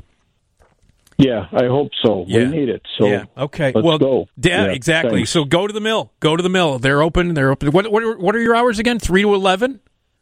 3 to 11, yes. 7 days a week. 7 days a week. 3 to 11, 7 days a week. Go in, spend some dough. Spend some dough at the Green Mill. There's social distancing. There are rules in place. Walk in with your mask and all that good stuff. Help Dave out. And I know a lot of bars and restaurants really need some help right now. And Dave, best of luck, my friend. I love your place. Thank you. Okay. Thank you. I'll see you later, Nick. Okay, buddy. Take care. Right. Dave Jemilo, owner of the Green Mill. They're open for business, and they need it. A lot of the restaurants and the bars are struggling right now, and some are even closing, obviously, and we don't want the mill to close. No way. Hello. Nick Digilio here on 720 WGN. We talk a little travel here. Have you ever made any mistakes while you were traveling and annoyed the people who live there? And what is annoying about tourists that come to Chicago? What makes you a little bit crazy about tourists that come to Chicago? 312-981-7200 is the phone number here. You can call the Team Hochberg phone line. 312-981-7200. Rob, we're going to listen to some classic Johnny Carson. We always play Johnny Carson back at 2:30. And we're going to hear Ronald Reagan do Who's on First. Well, Johnny Carson as Ronald Reagan. As Ronald Reagan, yes. Doing Who's on First. Yes. I mean, his Ronald Reagan was hilarious. It's very good. Johnny's Ronald Reagan was very hilarious. It's Wednesday morning, so at 3:30 we have a round of Know Your Onion. That's where you call in. We get 2 contestants to come in, and Tom is your host, and he will read you a news headline, and you have to decide whether it is real or from the satirical comedy newspaper, The Onion. Because the news is a little weird these days. Like, you can't tell. And so sometimes you can't tell the difference between real stuff and Onion stuff. And if you do, you get the majority of them correct, you win. What's going on? Who doesn't want to win? Don't you want to win, Tom? You're not eligible. I am not eligible. I consider every week getting to read you the headlines as a win. Yeah, it's a fun. That's what I care about. It's fun, and you get a couple of listeners here. They have some fun on the air with us, and then they win a prize. So that's coming up later. Okay, what are the most annoying things that people who visit Chicago, tourists that visit Chicago, do? Do you have any of those? 312-981-7200. Have you ever made any mistakes while you were traveling? Now, Tom, you've traveled around a lot. I've been around. Have you ever made any faux pas? Personally, no, because my dad was a really well-traveled guy, and he really made it clear to me that respect where you're going. Respect where you're going. Yeah. Just you don't speak out of turn if you don't need to. Obviously, if you need help, ask for help, but try to assimilate yourself where you are. Try to, when in Rome, do as the Romans do. But I will say, I went on a school trip to Europe when I was in high school, and we get to London Heathrow Airport, and one of the girls that was on the trip with us, she hears people chattering and they're speaking in their English accents, different accents and everything like that. Yeah, and she turns to the rest of us and says, "Wow, they speak American here." Oh God. And I was like, oh, no. It's England, where English kind of comes from, in a sense. And I was like, yeah, they speak English here. They speak American here. Yeah, they speak American. And I told her, yeah, they speak English here. But she says to me, like, what about up in Scotland? Do they have TV there? What? I was like, what do you think this is? A third world country? Come on. Do they have TV there? Do they have television in Scotland? In Scotland. Yes. Who was this? This is a girl that was on another student, a high school age person. Oh my God. This is on this trip. A high school age person asking if they have TV in Scotland. Yeah. You got to be kidding me. Yeah, what really struck me though was, oh wow, they speak American. American here. I've never. This was almost 10 years ago. Almost 10 years ago now. I'll never forget that. Seriously, it was only 10 years ago. Yeah, this is. We're talking. So about 8 years ago now. So about 2 years would be 10 years ago. They speak American here. Well, that's certainly annoying. 312-981-7200 is the phone number if you would like to join us. Tourists who come to Chicago, what kind of faux pas have they made and what's annoying about it? If you have any stories about it, we'd love to hear you. Have you ever made a faux pas or done something that you shouldn't have done when you were in a different place? So now here's the kickoff story here for this topic, and we want to hear from you at 312-981-7200. Is you can kiss the Blarney Stone again in Ireland. Life became ever so slightly more normal in Ireland on Monday as pints were pulled and lockdown hair was trimmed for the first time since the middle of March. Listen, let me explain something to you. You know how serious this is. If you want to measure how serious this is, the pubs were closed since March in Ireland. That's how serious this is. You know what I'm saying? The pubs in Ireland were closed. Yeah, my Uncle Kevin owns a pub in Ireland. Oh, he does? Yeah, it's called the Talk of the Town. Where is it? It is in a small place called Bangor Erris in Mayo. Okay. So west coast of Ireland. West coast of Ireland. Owns a place called Talk of the Town. And, he loves it. It's been great. And thankfully he also keeps sheep and does all this other stuff. I have a little bit of country bumpkin in me from that side of the family. Sure. But he says it was, it was like cutting off all social contact. He closed the pub. What are we even going to do? Exactly. And I know it's a bit of a stereotype, and there are plenty of Irish people who don't drink. Listen, it's not a stereotype. It's true. All right, it might sound like a stereotype, but it's true. It's a gathering place. Absolutely. It's a public house. That's where the name comes from. They have so many wonderful pubs in Ireland. You know, that trip that I took years ago, it was 10 years ago that my ex-wife and I went. Best trip I've ever gone on in my life. We were there for 3 weeks. We covered every part of Ireland, from the southern part to Belfast, and we went to at least one pub a day. At least. Well, where else are you going to get your breakfast? Yeah. Oh, the Irish breakfast. Oh, don't get me started.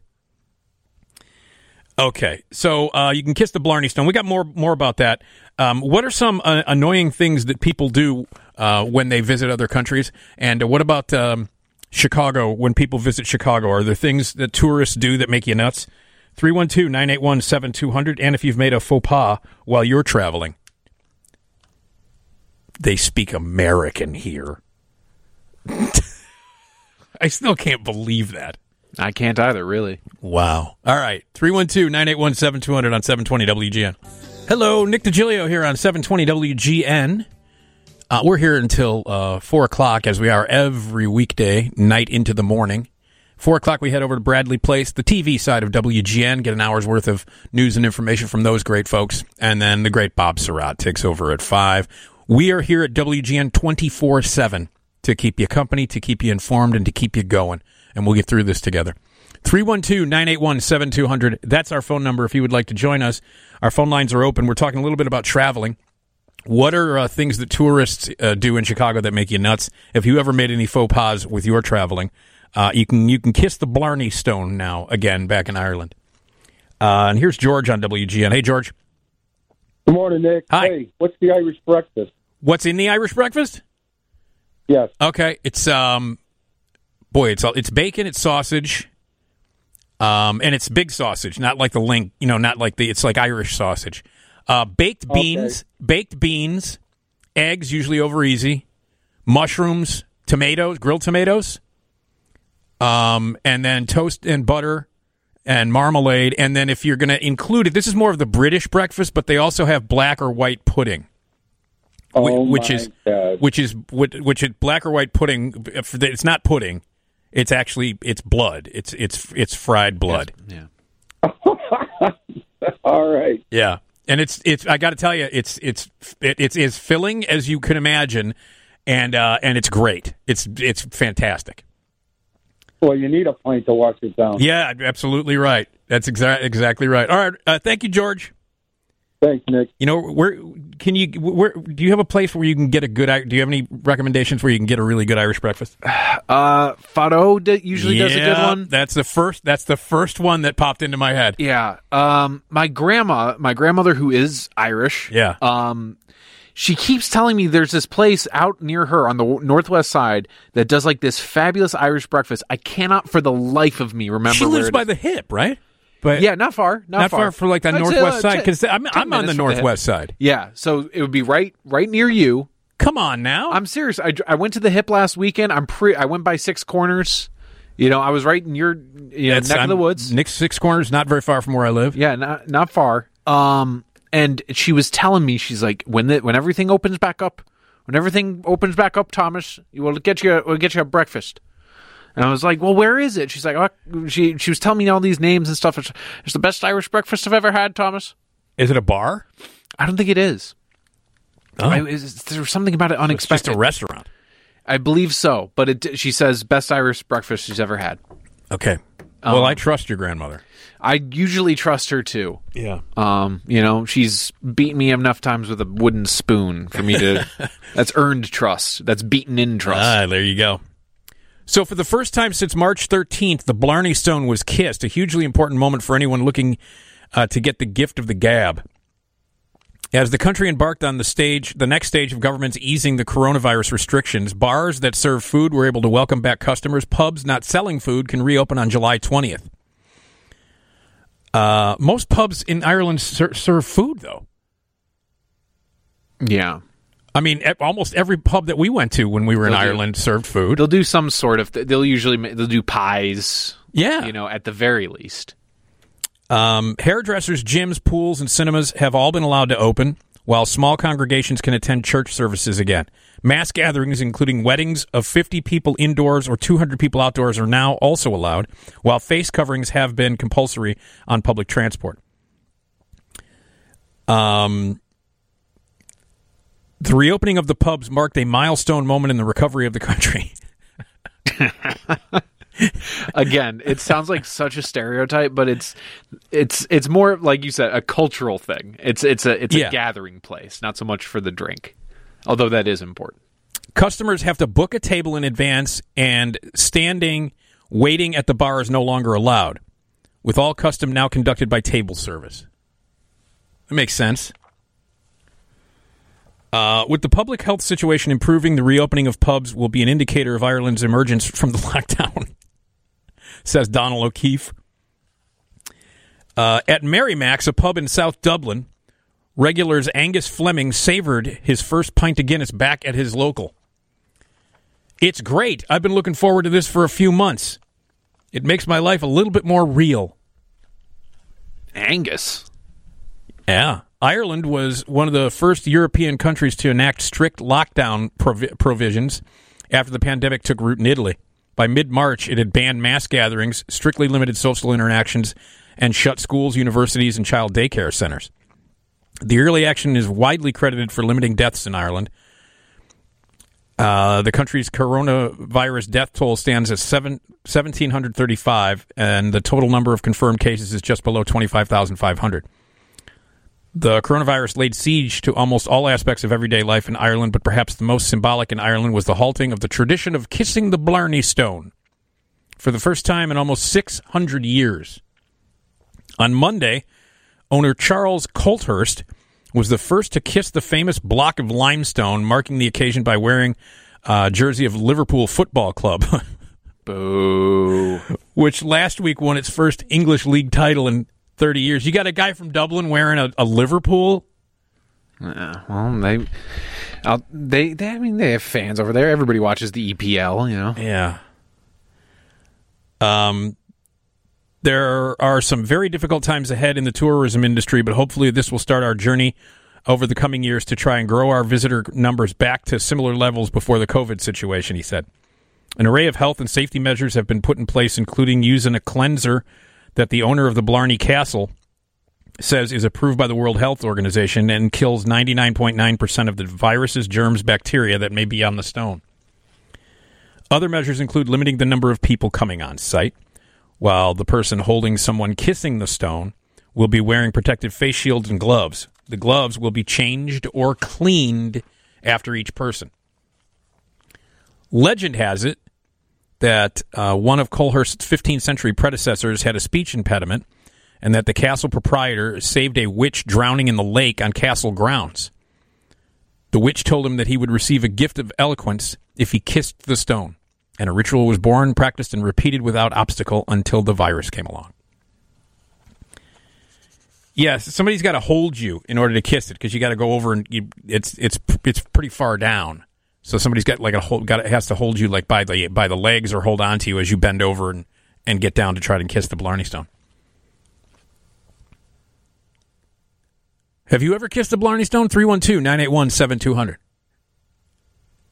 I'm interested to see if you have. So we want to hear from you if you have kissed the Blarney Stone. 312-981-7200. Now, I saw the Blarney Stone, but I have no. Even before the coronavirus, there was no way that I was going to kiss the Blarney Stone, because I heard things about what locals have done to it, and I still wouldn't. Even without the coronavirus, there was no way I was going to kiss the Blarney Stone. It's fun. It's there. It's awesome. There's a lot of history to it, obviously, as we just discussed. And Ireland is just a lovely, lovely place. And there are so many great things to do when you're in Ireland. So, all right, the Blarney Stone is open for business. Have you ever kissed it? 312-981-7200. We are now talking about things that travelers do that are annoying to the people who live there, to the locals.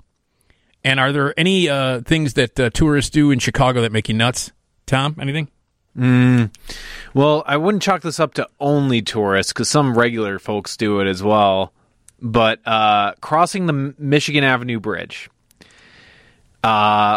please don't stop in the middle of the pedway of of the walking sidewalk to take pictures. I get it. It's a great place to look. Yep. It is an amazing view. That is objectively true. You are correct. However, especially when we were over at Tribune, I gotta sometimes get across that bridge. Yeah, but people just stop in the middle of the bridge to take photos. Yeah, it's not just the bridge; it's everywhere downtown. That's stop the thing. Now, in the middle of the sidewalk. I understand that this is a really beautiful city, and you want to take it in, and you want to take pictures, and you want to record, your visit to this wonderful city. But some of us, we're trying to get to work, and especially like you said, when we worked out of the Trib Tower, on Michigan Avenue is nuts. People would just stop right in the middle, and not only that, but the Trib Tower was a place where people would stop as well, right in the middle of the sidewalk. An amazing building. It's a beautiful building. Yeah, but still. Yeah, that's one thing that makes me nuts. Yeah. Tourists just stopping right in the middle of downtown or right in the middle of Michigan Avenue. And I'm just going to say, walk with purpose, people. Walk with purpose. You don't have to sprint. You don't have to run, whatever you want to call it. But, if you recognize that someone's trying to get somewhere, just move off to the right a little bit. Right. And sure, I could stand to be a little bit more of a calm walker, but I don't know. Anytime I'm on my feet downtown, I'm like, all right, let's get to where we're going. Yeah. No farting around. No, I agree. 312-981-7200. Are there things that tourists who come to Chicago do that make you nuts, and have you ever made a faux pas during your travels? 312-981-7200 is the phone number. So we've got 14 different countries are part of this article that I have in front of me from Insider.com. And it says, people from 14 countries reveal the most annoying things that foreigners do when they visit. Tourists do get a bad rap, and while being a tourist can be great, it's really all about respecting the culture that you're exploring. Unfortunately, not every tourist does that. So here's the thing. We're going to talk about things that tourists repeatedly do in 14 countries that gets locals' blood to boil. So 312-981-7200. Two things. Is there anything that tourists do in Chicago that make you nuts? And have you ever made a faux pas and made a local a little bit angry in your travels? All right? 312-981-7200. We'll continue right after this. Hey, it's Nick Digilio on 720 WGN. We're live in the Skyline studio, 18 stories above beautiful downtown Chicago, here till 4 o'clock, as we are every weekday morning and late night, 11 p.m. to 4 a.m. 312-981-7200. That's our phone number. A little bit later on, we're going to play another round of Know Your Onion. And we played the Johnny Carson highlight. We're going to have Johnny Carson doing his Ronald Reagan impression and doing Who's on First as we play back classic Johnny Carson. You can watch Johnny Carson on Antenna TV every night. Phone number is 312-981-7200. We're talking about traveling and some of the mistakes or annoying things that tourists do when they visit different countries or different places. And so the two questions I have that are out there right now, and if you want to jump in, it's 312-981-7200. What do tourists who are in Chicago do that makes you kind of crazy? And have you ever made any faux pas during your travels? 312-981-7200. Here's Steve on WGN. Hi, Steve. Hey, number one, Chi-Town drives me nuts. What? When people refer to Chicago as Chi-Town. Oh, yeah, no. And people eating pizza with a fork. Yeah. And just a couple summers ago, people wearing Willis Tower shirts. Wearing Willis Tower shirts. That bothered me. Oh, okay. All right. Thanks, Steve. Yep. You know, he said eating pizza with a fork. Well, if you got the deep dish, you kind of have to do that. Which, that's why deep dish pizza is meant for tourists. Real Chicago-style pizza. Thin crust, crispy thin crust, tavern style, cut in squares as God intended.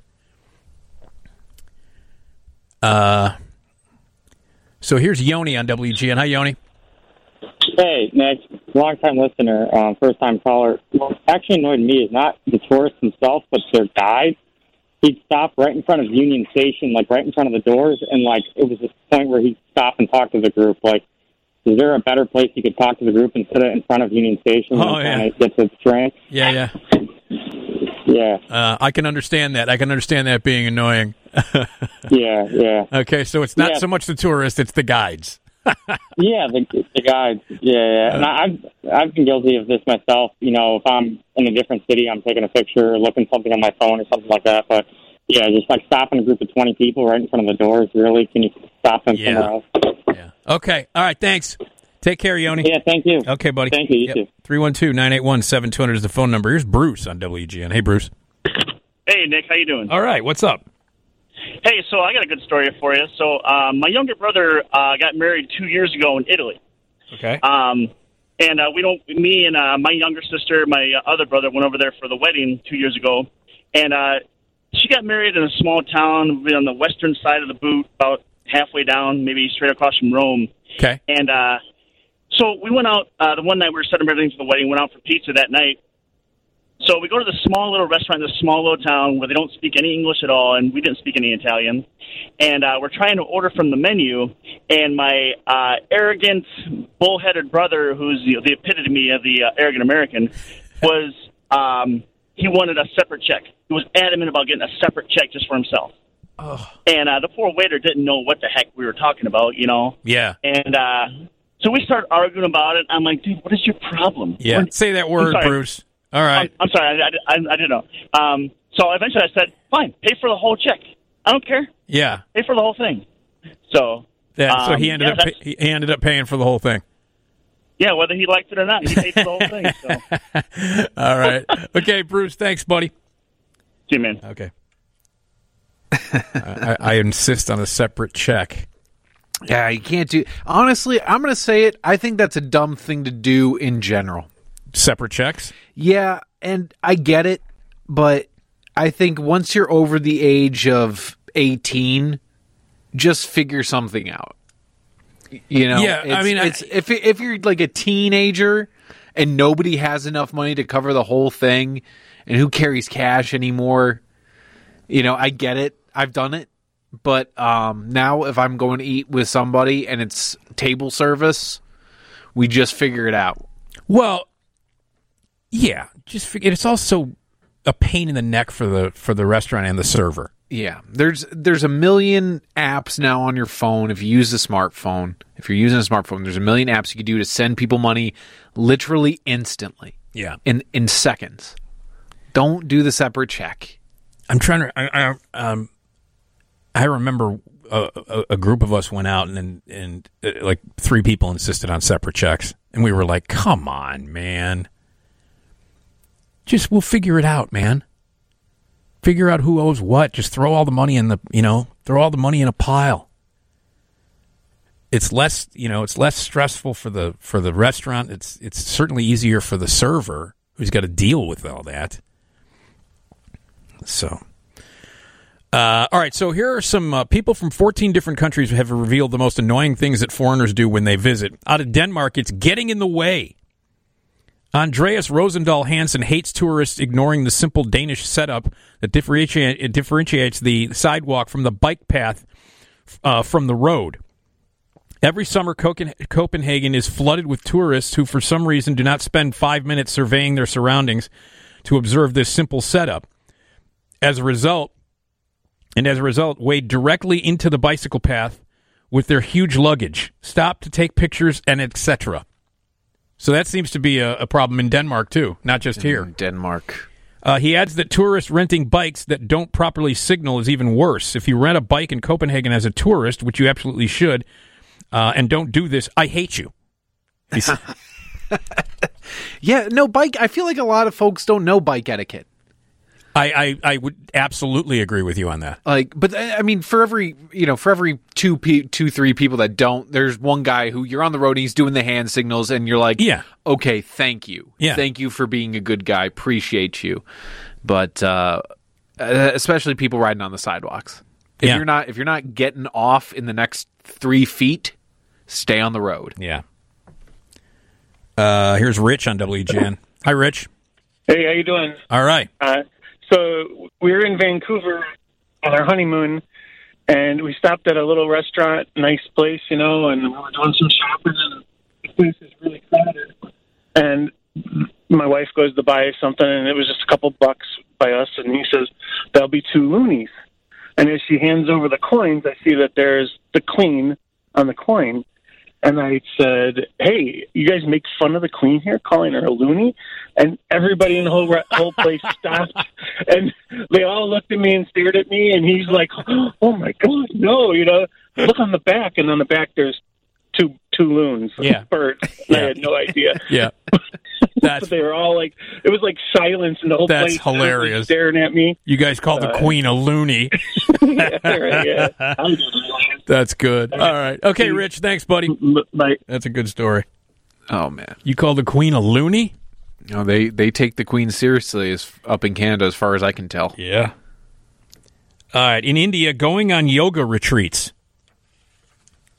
Siddharth Agarwal from India says he hates it when foreigners come to India to practice yoga in the most idiotic way, perform tantric sexual practices, and allow fake and uneducated gurus in search of peace.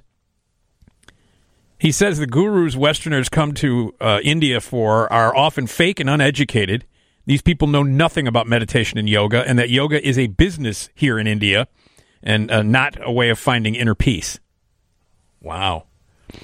It seems so annoying and idiotic that foreigners come to India searching for peace and inner self and end up with these funny and business-minded gurus who teach them to wear Indian ethnic wear and have sex in the open and take drugs to free yourself. So you figure if you're in India, well, I got to take advantage of this. How about Italy not following the rules? Gianmarco Prete says foreigners are pretty convinced that Italy is a lovely land without laws, and they and they think that they can do everything they want. Well, let me tell you a tiny little thing. You can't. You can't have a bath in the Trevi Fountain. You can't pee in the streets in the middle of the night. You can't climb several statues that adorn our historic centers. And he also hates it when foreigners assume everyone speaks English. Oh, there you go. We just had that little issue. And when they order Americanized Italian food like pineapple pizza fettuccine Alfredo and spaghetti with meatballs. Wow. Pineapple pizza is beyond. That's just beyond. You can't do that. I mean, you can't. First of all, you shouldn't do that here in America. No. Let alone Italy. Oh my God. Jeez. Thailand taking pictures with tigers.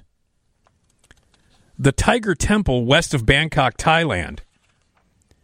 Bele Buniporn, who lives in Bangkok, hates it when tourists take pictures with drugged tigers.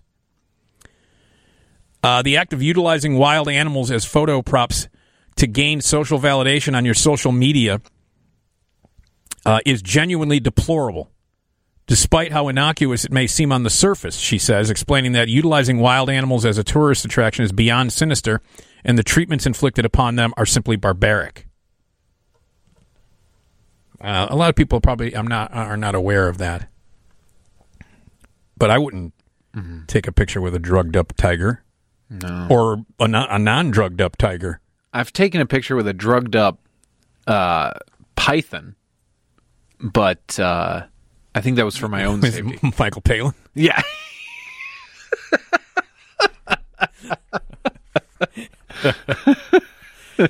Terry Gilliam on a bender. Jeez. Oh, boy. Quick on the uptake today. Yeah, hey, man. All right. Drugged up tigers. That makes me sad. I mean, this is a thing that happens all over the world. Yeah. Where animals are all hopped up on drug juice. And it's not good. It's cruel. Mm-hmm. And I think that is the scientific name, drug juice. Hopped up on drug juice. Yeah. Hey, kid. You want to try some drug juice? I got some drug juice here in my pocket. You've always been drinking drugs? All right. We have more countries complaining about what tourists do that make them nuts. And do you have any complaints about tourists coming to Chicago and what they do that makes you nuts? Or have you ever made a faux pas in your travels? Hey, Nick Digilio here on 720 WGN, live in the Skyline studio. We're here until 4. Yeah. Hey, Superman, Christopher Reeve's Superman cape is now at auction. Is there anything that you want to, anything that you're looking for a collection at an auction? Would you pay money for that kind of stuff? Also, we're going to hear Johnny Carson do his Ronald Reagan and also do the Who's on First routine. That's from our classic Johnny Carson collection. And at 3:30, we are going to play a round of Know Your Onion. That's where you call in, and the first 2 listeners in become our contestants. They each play a round. Tom will read a news headline, and you have to guess whether it is real or from the satirical newspaper, The Onion. And the news is next from the Northwestern Medicine Newsroom. All right, we're talking about some travel stuff here. And some countries that are talking about the most annoying things that tourists do when they get there. And do you have any annoyances about tourists that come to Chicago and what they do and it makes you nuts? Or have you made a faux pas yourself during your travels? 312-981-7200. All right, in Norway, getting too close to glaciers. Arv Loken says that glaciers in Norway have fences and warning signs for a reason, because they routinely kill people. Most people know that sheer drops and wild rivers are dangerous, but when natural phenomena are fenced off in Norway, it means that they are way more dangerous than you can fathom, he says.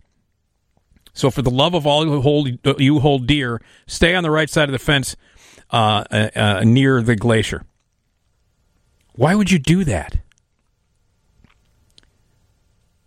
You know? I mean, there's a fence and warning signs there. People just ignore it. Didn't a woman take like a selfie? Tried to take a selfie with a gorilla, and the gorilla like grabbed her because she was like I think she like climbed over a fence or something to take a picture with a gorilla or something. I don't know why people are so stupid sometimes. You ever been to Norway? No, but I've always wanted to go. Yeah. I've always wanted to spend time in the Nordic countries, not just because in Denmark they invented Legos. They did, didn't they? That'd be pretty cool. It'd be pretty cool to see where the Legos get made. Remember my dad's joke from a couple of weeks ago? Yeah. Lining up for blocks. The Lego store reopened, and they're lining up for blocks. You ever step on a Lego? Far too many times. Really? Far too many times. A lot of Lego. I grew up with two brothers. There was a lot of Legos in the house. Oh, yeah, that makes sense. No, Norway. I'd try that. I wonder if they could have if I could go to like a Viking sort of experience thing. A Viking experience? Yeah. You know how we have there's like Civil War reenactments. Oh yeah. Here? Yeah, like, yeah. I'd love to go to Norway and on the open fjord have guys dressed as Vikings just go berserk and fight each other with fake weapons and stuff. Like when you go to a Renaissance fair. Yeah. Or medieval times. Okay, so here's the plan. I move to Norway. I open up a medieval times style thing, but it's Vikings. And we serve nothing but, raw meat and the severed heads of our enemies. Have you seen this tag team in the WWE? Are they Vikings? Yes. What's their deal? What's their name? The Viking, the Viking somethings. If you just Google Vikings WWE, you'll see them.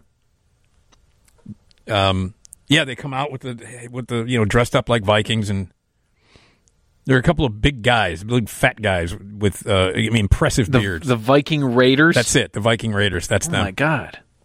Very popular tag team in the WWE. Very cool. With a Viking theme. I wonder if they've ever been to Norway. I doubt they're. My guess is they're from like Pittsburgh or something. Two dudes from Pittsburgh. Yeah, the Viking Raiders. It's a gimmick, man. It's the WWE. At least come from Minnesota if you're going to do that. Yeah. A Viking. By the way, have you watched Raw at all? I have been so off my wrestling game. It's a little embarrassing. Seth Rollins has turned into a maniac heel. Like that. He's trust me, he's reveling in it. But he is a heel with a capital heel. Like he took Rey Mysterio's eye and smashed it in the corner of the steps that go into the ring. And it looked real. Now Rey Mysterio's got like a patch in one of his over his eye with his mask. He tried to do the same thing to Rey Mysterio's son. Rey Mysterio Jr.? No, Dominic. Oh yeah, Dominic. Yeah, Dominic Mysterio. But yeah, no, he's loving this. You could tell he's loving this heel thing. It's more fun. Oh yeah, it's way more fun. You get to do way cheesier mic work. Now they do have a limited crowd now, right? And they have the big plastic panels up between the crowd and the wrestlers. And a lot of the people I was watching Raw a little bit on Monday, and a lot of people in the audience were wearing masks. But it still just kind of weirds me out that like the refs and wrestling and people wrestling and stuff like that, no masks, none of that stuff. It's still a little weird to watch. Well, maybe they could go a little bit more in the direction of the luchadors. Now, granted, they have masks. They have masks, yeah. But they've got the mouth openings there. So yeah, I don't know. Put a filter on it. Put a filter on your luchador mask. My filter's not working. I think I got a sleeve of coffee filters in my car. That'll do it. Okay, in the UK, they don't like people talking loudly on the tube. Is that? Oh, you're shaking your head. Yes, it is. This is a cuss. It's similar in the UK and in Japan. They both have this big thing with talking on the tube, talking on their public transit. Don't do it. Be quiet. Shut up. Just don't talk. Really? Yeah, because one, the tube during peak hours is like sardines. Oh yeah. And I know we here in the city, I love the CTA. It's, I think, the most robust public transit system in the country. Gets you the most number of places in the shortest amount of time. And we've all been on a packed You've been on the packed CTA train. Absolutely. It stinks. This is even worse.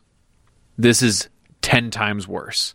Because London is how many times bigger than Chicago? Mm-hmm. Like 4 times bigger population. And people are just crammed. So don't talk. Just don't say a word. Don't be loud. Don't be drunk and disorderly. Simon Millward says that he's annoyed by foreigners talking loudly on the tube, especially during rush hour, as you were just saying. We are not there for fun, nor really out of choice. We're all tired because we're English, so at least 50% of us are nursing hangovers. We're British. We don't like talking or loud people at the best of times. So we plead, so please, shh, and hush your noise. Have you ever been on the CTA and get what I like to call, I don't know if I feel like I coined this phrase once, but an evangelist? What do you mean? A guy that starts preaching the word. Oh yeah. Oh, L is in L. Okay, evangelist. Yeah, okay. I didn't catch on to that right away. There you go. Oh yeah, of course. I love a good evangelist. Yeah, of course. You learn a lot. You learn a lot about the Bible. You learn a lot about your soul. And, it entertains you until you get to your next stop. Yeah, not so much for me. Yeah.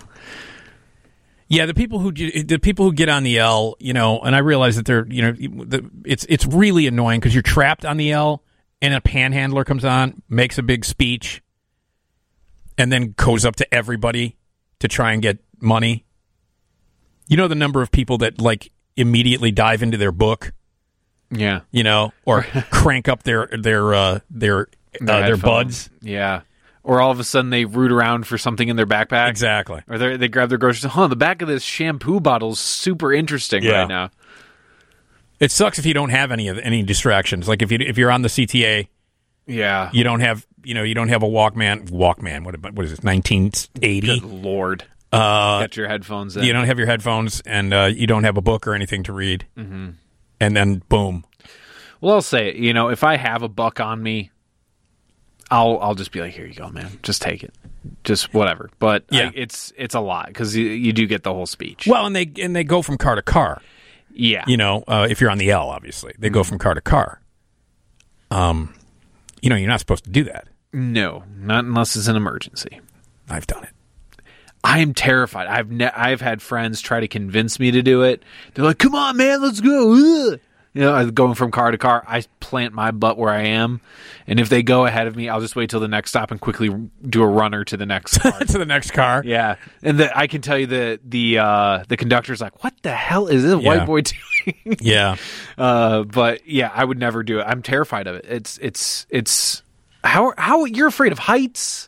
Yeah, well, and all that kind of stuff. Yeah, I've done it mostly on the subway though. Yeah, you get the sparks flying. You couldn't pay me. You couldn't pay me to do it. I mean, I grew up. Listen, man, I grew up on the L. You did, literally. Seriously, I mean, right next to my bedroom window, Addison Brown line stop. Like literally right next to my bedroom window. It was 50 odd years ago that Nick Digilio was born on a Brown line train. But I mean, I would, my dad and I would go to the Loop on the L all the time. On Sunday mornings, I traveled everywhere by the L. It's like I said, I love it. It's great, but please don't walk between the doors. You're not supposed to do that. The anxiety. I did. I have. I haven't been on an L in a really long time, but as an actual adult, I've not done it. But when I was younger, I did. So, all right, we got more things that annoy the hell out of locals that travelers do. And if you want to jump in, 312-981-7200. Oh, yeah. I love you more. This is Leo Sayre? Yes, sir. Oh, good old Leo Sayre. He had some hair. Hey, it's Nick Digilio on 720 WGN. We're live in the Skyline studio here till 4 o'clock. I love doing this shift, man. I love the listeners. It's just great. And here till 4, and then at 4 o'clock we'll head over to Bradley Place on the TV side of WGN. And we'll get some great news and information from those great people. And then at 5 o'clock, it's the legendary Bob Surratt. You know Bob Surratt's a legend, don't you? Yes. I used to listen to Bob Surratt when I was a kid, not to age him. But he was a rock jock, man, on the Big 89. I'll say this. When Bob Surratt came back to WGN, I was like, well, I got to learn more about this guy, because obviously he'd moved on to other things by the time I was really listening to radio. And I didn't get the WLS AM experience. It was huge. It was wild. Yeah, it was huge. It was wild. But I watched some TV interviews with him and Super Jock himself, Larry Lujak. Oh, Lair. And there was some bit where Bob... He's like, when Larry Lujak made the jump to LS. Yeah. He says, by the way, Larry, we wanted to get you, me and the boys wanted to get you a little present. Since you're doing the morning, or you're doing this shift, you might not get time to shower in the morning, so we got you this. And he hands him a speed stick. And I couldn't stop laughing. I'm like, this guy, he's crazy. Yeah. I love it. Yeah. Well, yeah, Bob Surratt coming up at 5 o'clock. It's Nick Digilio here on 720 WGN, and we're talking about some traveling stories here. There's an article where 14 countries reveal the most annoying things that foreigners do when they visit. And we wanted to hear from you if you find some things that tourists do in Chicago that drive you nuts. We talked about people standing still, like on Michigan Avenue or the Michigan Avenue Bridge, as you're trying to walk, as being kind of annoying. But if you have anything, 312-981-7200, or if you made a faux pas while you were traveling. We'll talk a little bit later on about Christopher Reeve's Superman cape, which is now at auction, and then talk about some of those holy grail items that you would like to obtain, even if you have to do it within an auction. So 312-981-7200 is the phone number. Coming up in just about 20 minutes or so, we play back classic Johnny Carson clips every morning at 2:30 on the show. You can watch the Johnny Carson show on Antenna TV every night, and we love to play a little bit of comedy from there. So we're going to have the Carson comedy coming up, and it's Johnny Carson's imitation of Ronald Reagan doing Who's on First. And then we got a round of Know Your Onion. Hey, by the way... can we just say congratulations to Andy Mazer? Andy Mazer's the new play-by-play guy on the radio for the White Sox. It couldn't happen to a nicer guy. He is such a nice guy, and he's so good at what he does. He knows sports backwards and forwards. He's a great sportscaster, and a really, really good guy. And I think it's worth mentioning how good of a photographer he is as well. He is, yes. I did not know this for a long time. And I used to work Sundays with Dean Richards. I would produce that show. Yeah.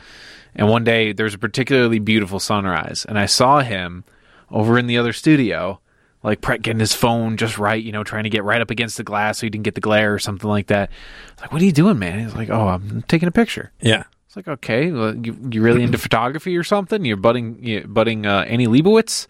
He says, actually, yeah. And he showed me his website. I was like, dude, what the hell? Yeah. This is amazing. Yeah. So yeah. No, I've been lucky enough to work with Andy for a long time, and he loves sports, and I'll never forget the night the Cubs won the World Series. They were on the floor on the studio on the 7th floor, watching the game, and when they won the World Series, Andy he fell out of his chair. He fell out of the chair onto the floor. Wish I could have seen that. I wasn't here. I was at home. I was at home. But you got the story segment. Oh yeah, no, because when I got there, they were still on. Right. Obviously, we were on that night, and all we talked about was the Cubs. Yeah. The Cubs won the World Series, so of course that's the entire show. Yeah. I had my Mickey Morandini jersey on. There you go. I've told you the story about when I had Morandini on the show. Mm-hmm. I said, yeah, I've got a Mickey Morandini jersey, and Morandini goes, well, that makes two of us. I love Mickey Morandini. He's a cool guy. Oh, I love him. Very cool guy. Yeah. Terrific baseball player. All right, here's Terry on WGN. Hi, Terry. Hey, Dick. How are you? All right, what's up? I got a kind of an unusual question for you, but it's one that I've been kind of thinking about off and on for a while since I've been listening to your show for pretty religiously for the last 6 months or so. And I completely agree with you about the experience of listening to Overnight for all the reasons that you've given, and it creates an intimacy, and there's all kinds of reasons people are up listening. Yeah. And your show is oriented around those kinds of things, and you seem uniquely and ideally situated for an overnight show. The question I had for you was, in the event, let's just go completely hypothetical here, in the event that WGN or any other station were to offer you a primetime slot in the afternoon or the evenings, maybe for more money, maybe not for more money, but what I guess would say more high profile type of a slot. Okay. Would you consider switching? Terry? And if so, how do you think the show would be different? Terry, I've been offered 3 or 4 times, and I've said no. Okay. I've been offered a different time slot, and I've said no. So this is where I want to be. I love the overnights, and like you said, Terry, I believe I'm suited for it. And I grew up listening to overnight radio. Like, seriously, I would have the radio on all night long, and goes back to guys like Eddie Schwartz and obviously Stephen Johnny and so forth. But no, I've been offered in the past when some people have left. They've said, "Would you like this time slot?" And I always would say no. Yeah, I think that's a big reason why you're so successful, Nick. You know who you are, you know who your audience is, you know what you do best, and that's the reason probably why you're going to be successful for a long time. And wow. You're not chasing stuff that isn't you. Right. And I think, like I said, I think you're one of the best overnight hosts I've ever listened to. Well, I appreciate that for a long time. I really appreciate that, Terry. Thank you very much. Thank you, man. Okay, take care. That was nice. It's funny, though. I have filled in. It's funny over the years, because I've been doing this for a long time, obviously. But over the years, I have filled in on every possible time slot. I've done every possible time slot as a fill-in. And this was back when I would work on weekends only. When I was doing my late night shows on the weekends. If someone took a vacation, they would say, "Hey, you want to do this?" And I've done every time slot. And this is the one I like the most. I like the listeners who listen. It's intimate. And I love doing the overnights. So, all right, we've got more countries that get mad at what tourists do when they visit, like talking loudly on the tube. You're saying it wrong. It's tube. Oh, is that right? Yeah. Tube? Yeah, tube. That's how you say it with the accent. All right. Okay, 312-981-7200. It's Nick Digilio on WGN. Yeah, man. Classic video. Yeah. The summer of 1983, that's when this came out.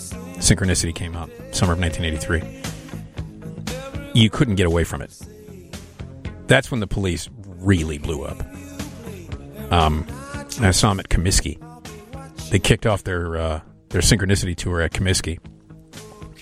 And it was The Fix, Flock of Seagulls, Ministry, back when Ministry sounded like Depeche Mode, and of course Joan Jett, who got booed off the stage, even though she rules.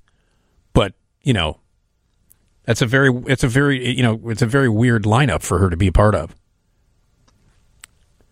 I was just upset that they, because I love Joan Jett. Yeah, and it was packed. It was at Comiskey. People were nuts. And then I saw him, I think, 3 more times on that tour.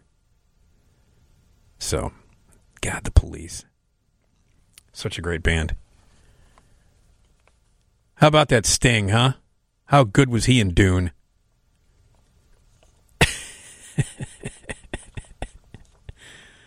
So, 312-981-7200. We're talking about countries that are revealing the most annoying things that foreigners do when they visit. And if you get annoyed by some of the tourists here in Chicago, what about those? Do you go nuts? Here's Donna on WGN. Go ahead, Donna. Hi, Nick. Hi. My boss went to Sweden with her family for 2 weeks, and when she came back, she spent at least a month regaling us with the fact that she could not find a place in Sweden that served breakfast. as we know it. Ham and eggs just doesn't exist in Sweden. They eat sandwiches. They eat fish. Mm-hmm. They eat all sorts of different foreign things. And I thought that was one of the reasons you went to a different country. Yeah, you would think, right? Instead, she wanted to completely Howard Johnson her vacation. Yeah, it's like, I want an American breakfast. Well, you're not in America. That's one of the reasons why when you started talking about your Irish breakfast, you got such a different response. Blood pudding. And sausage and you know, it's like you have different people. Beans, baked beans. You have baked beans for breakfast. Absolutely. You know? Yeah. You know, it's funny because you really have to be open to how other people do things, and a lot of times you get that kind of ugly American stamp on your forehead. Yeah. Because you're not very flexible about such things. Yeah, it's true. It is true. Okay, Donna, great story. Thanks for the call. Thanks, Nick. Okay. Bye-bye. 312-981-7200. Now, you lived abroad in some different places. That is true. What was the strangest food that you've ever eaten? I had live octopus. You had live octopus? Yeah. Like in Old Boy? Yeah, no, exactly like Old Boy. Oh, my God. I even had to fight my way out of a trunk, you know? No, it's... for all you Old Boy fans out there. Exactly. For all you Korean cinema fans out there. That's a reference. No, that's a Spike Lee movie.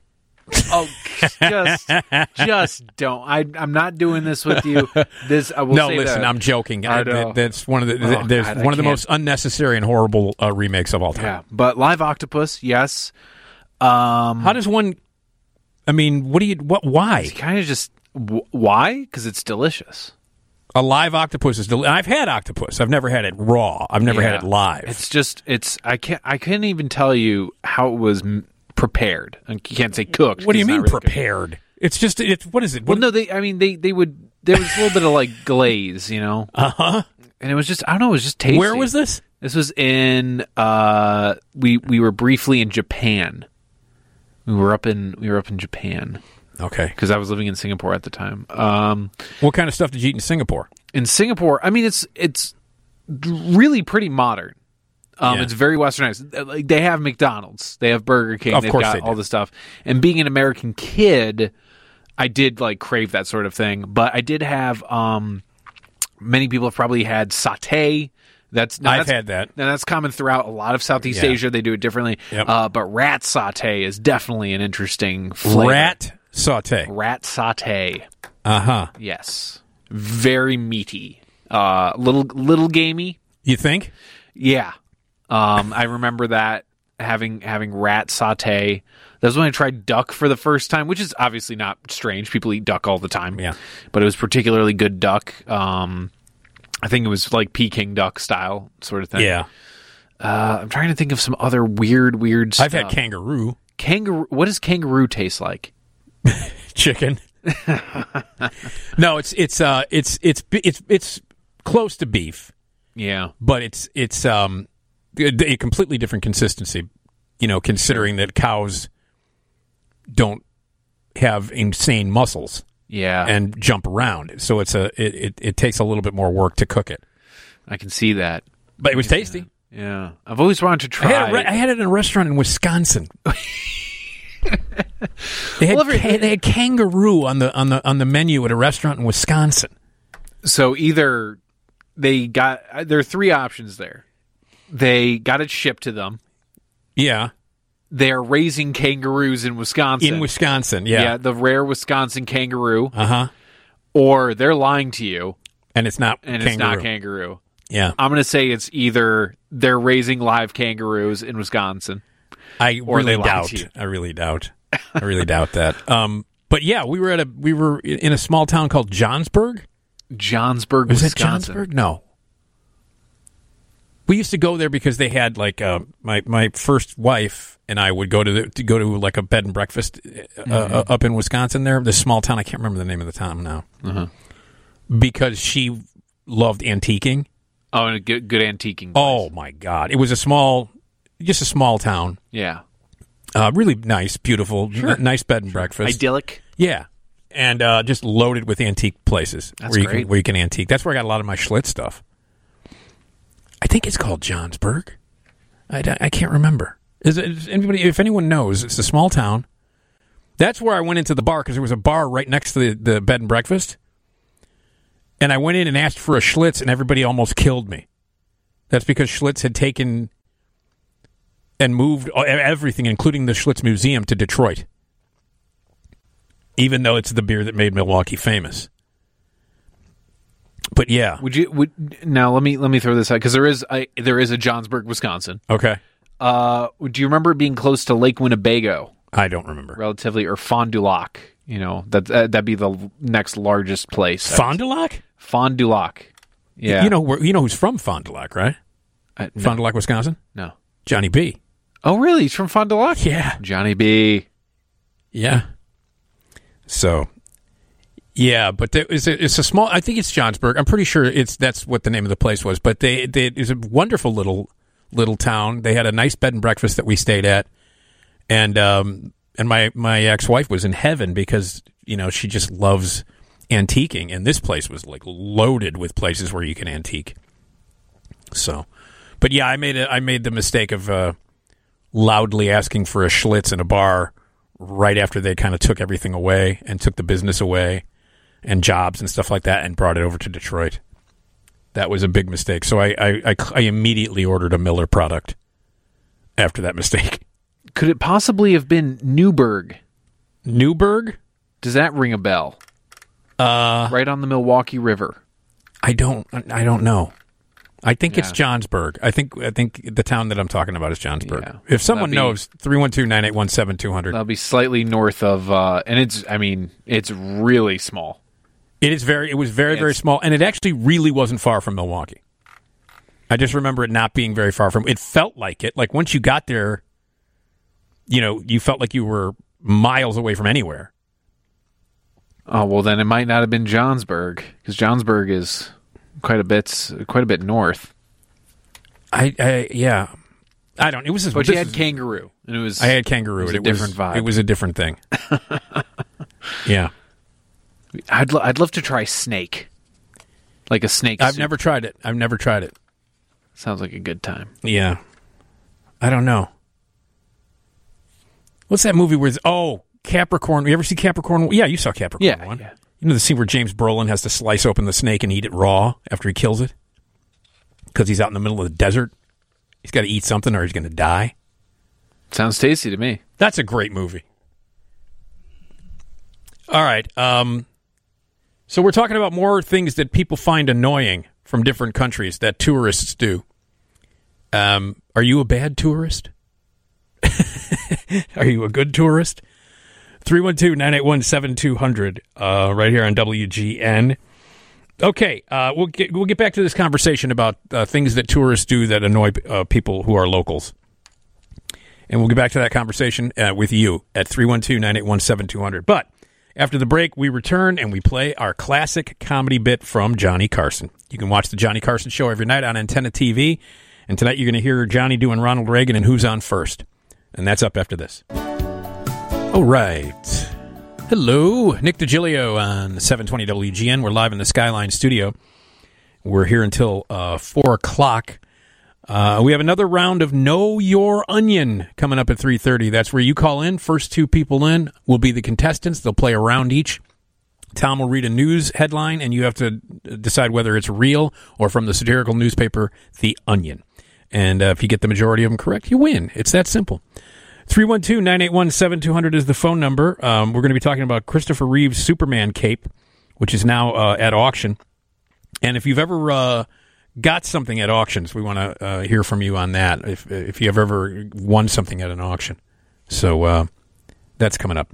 312-981-7200 is the phone number if you would like to join us. Every weekday morning at 2:30-ish, we play back some classic Johnny Carson. The Johnny Carson Show can be seen every night on Antenna TV, and we like to play clips back.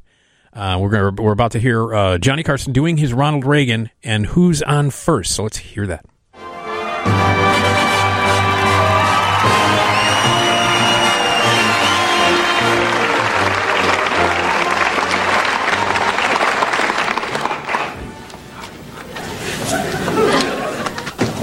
now, would you send in Jim Baker, please?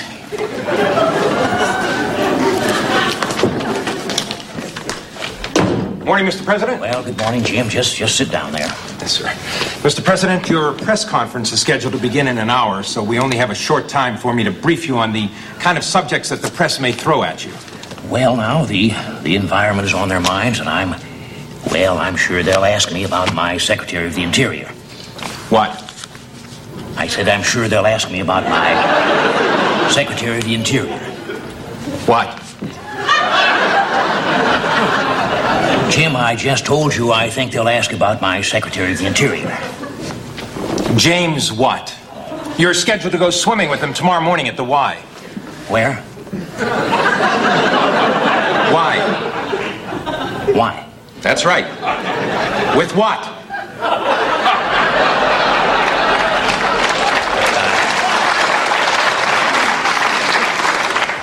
With what? I don't even know with who, Jim. Not who, what? Well, now, Jim, let's get this straight. I'm going swimming tomorrow with who? What? Where? Why?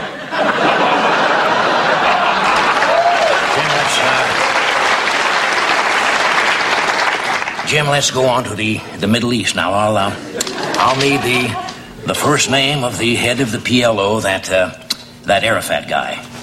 Yes, sir.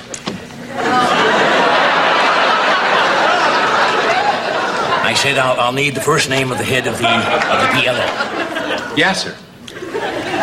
Jim, it's nice of you to be polite, but what is his name? No, sir.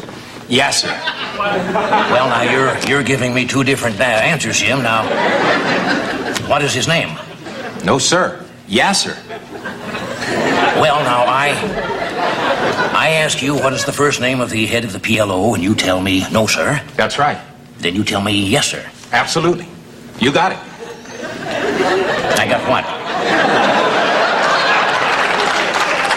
He's the Secretary of the Interior. Jim, I don't understand why you're doing this to me.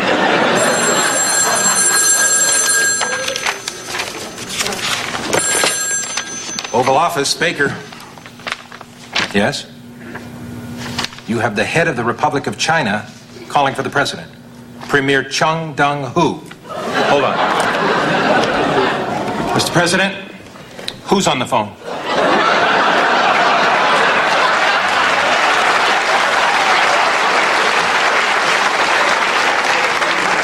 Well, now, Jim, I don't know who's on the phone. That is correct. What's correct? No, he's your Secretary of the Interior. Now, Jim, let's start all over here very quietly. Just tell me, Jim, who is on the phone? Who is on the phone?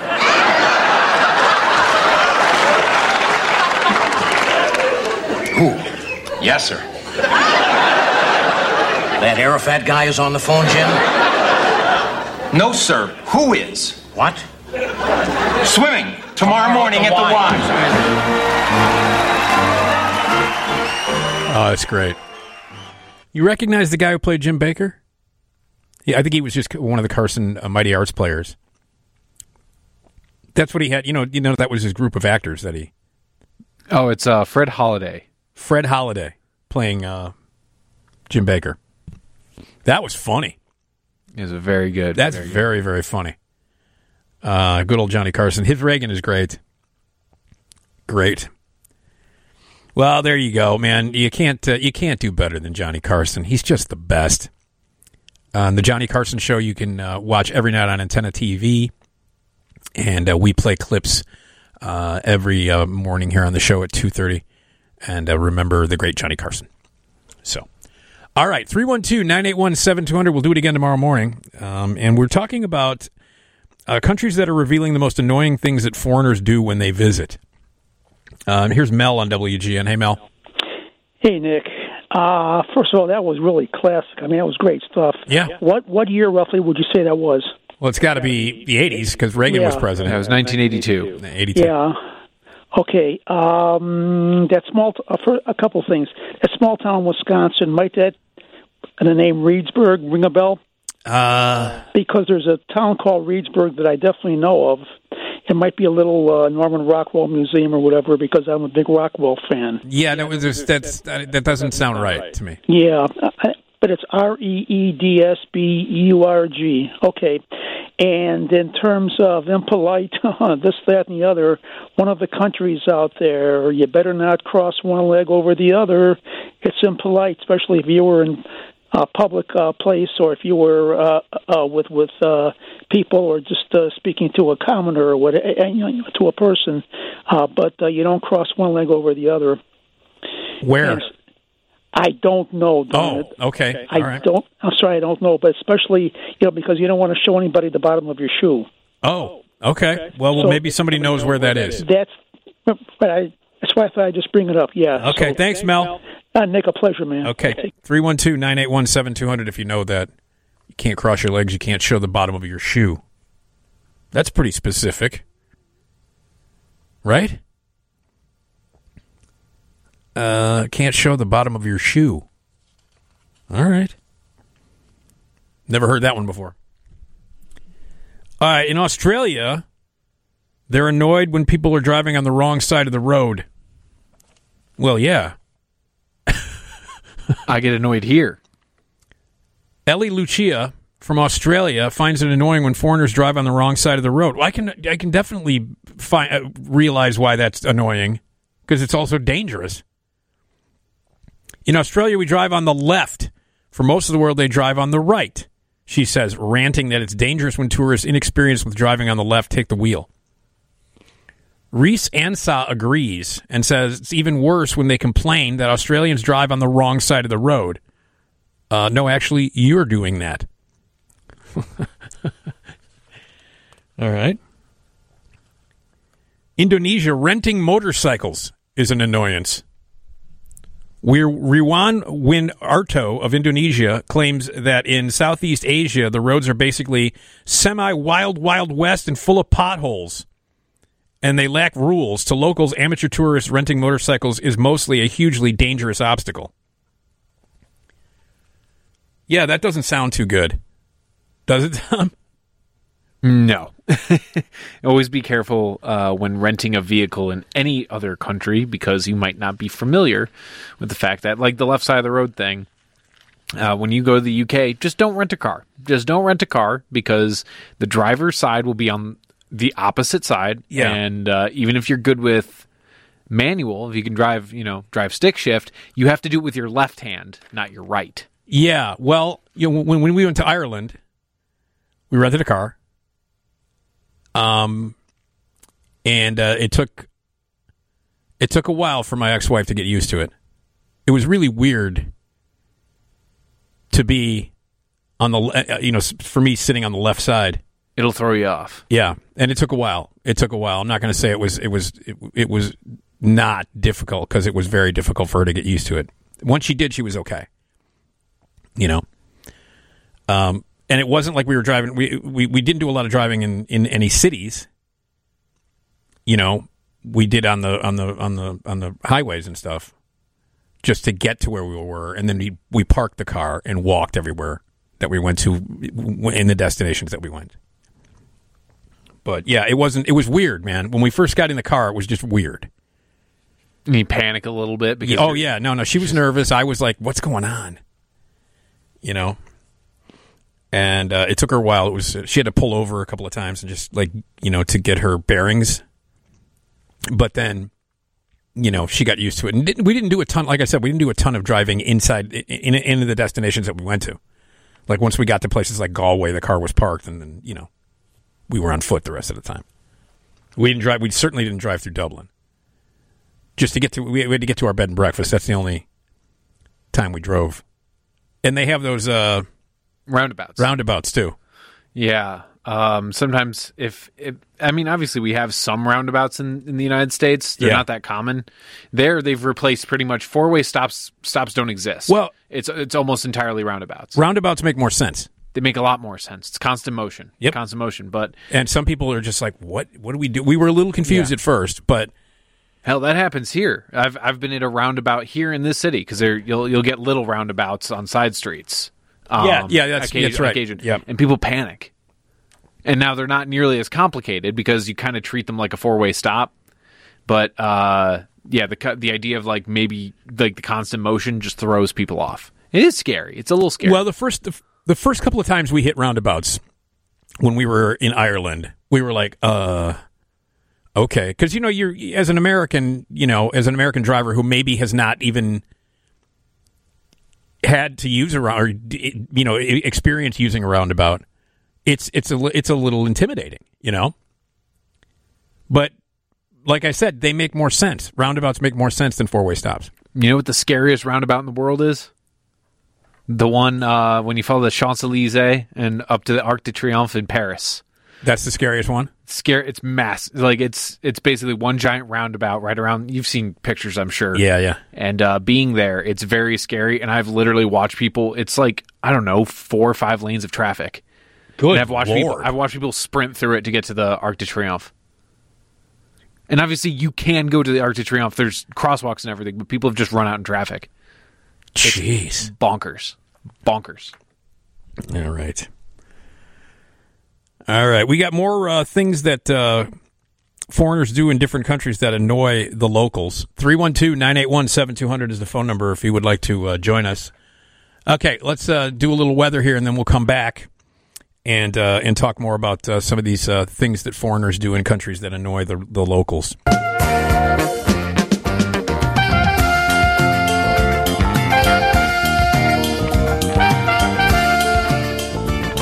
Yeah. Hello, good morning. 312-981-7200. That's our phone number. Live in the Skyline studio here until 4 o'clock. It is Wednesday morning, so at 3:30 we're going to play a round of Know Your Onion. So first 2 callers through will be our contestants. And Tom will read a news headline, and you will try and figure out whether it's real or it's from the satirical newspaper, The Onion. And that's all coming up here on WGN. We're here till 4. At 4 o'clock, we head over to Bradley Place on the TV side of WGN, get an hour's worth of entertainment, news, and all that kind of stuff from them. And then the great Bob Surratt starts at 5 o'clock. 312-981-7200 is the phone number. We were talking about things that countries are revealing the most annoying things that foreigners do when they visit. And according to this article, here's what they do when they talk to some people in the USA. USA say that the most annoying thing is gawking at the Pennsylvania Dutch. Alice Vickerman, self-proclaimed Midwestern American, says that it's rude when tourists come and gawk at the Amish. Amish do not wish to be photographed, so if you tour an Amish area, do not take photographs unless you have explicit permission, and don't gawk at them. All right. Let's see. Here's Fred on WGN. Hey, Fred. Hi. I spent about 3 weeks in Japan, and I had some eel, but it basically tasted like barbecue sauce because they put so much on it. But when I got down to the end, I politely scraped most of it off, and it just tasted like fish. Yeah, just like regular fish. Yeah, but it was interesting. Anyway, on the train, all the high-speed trains, most of the seats are reserved. I transposed the car number and the seat number and ended up sitting in the wrong seat one time.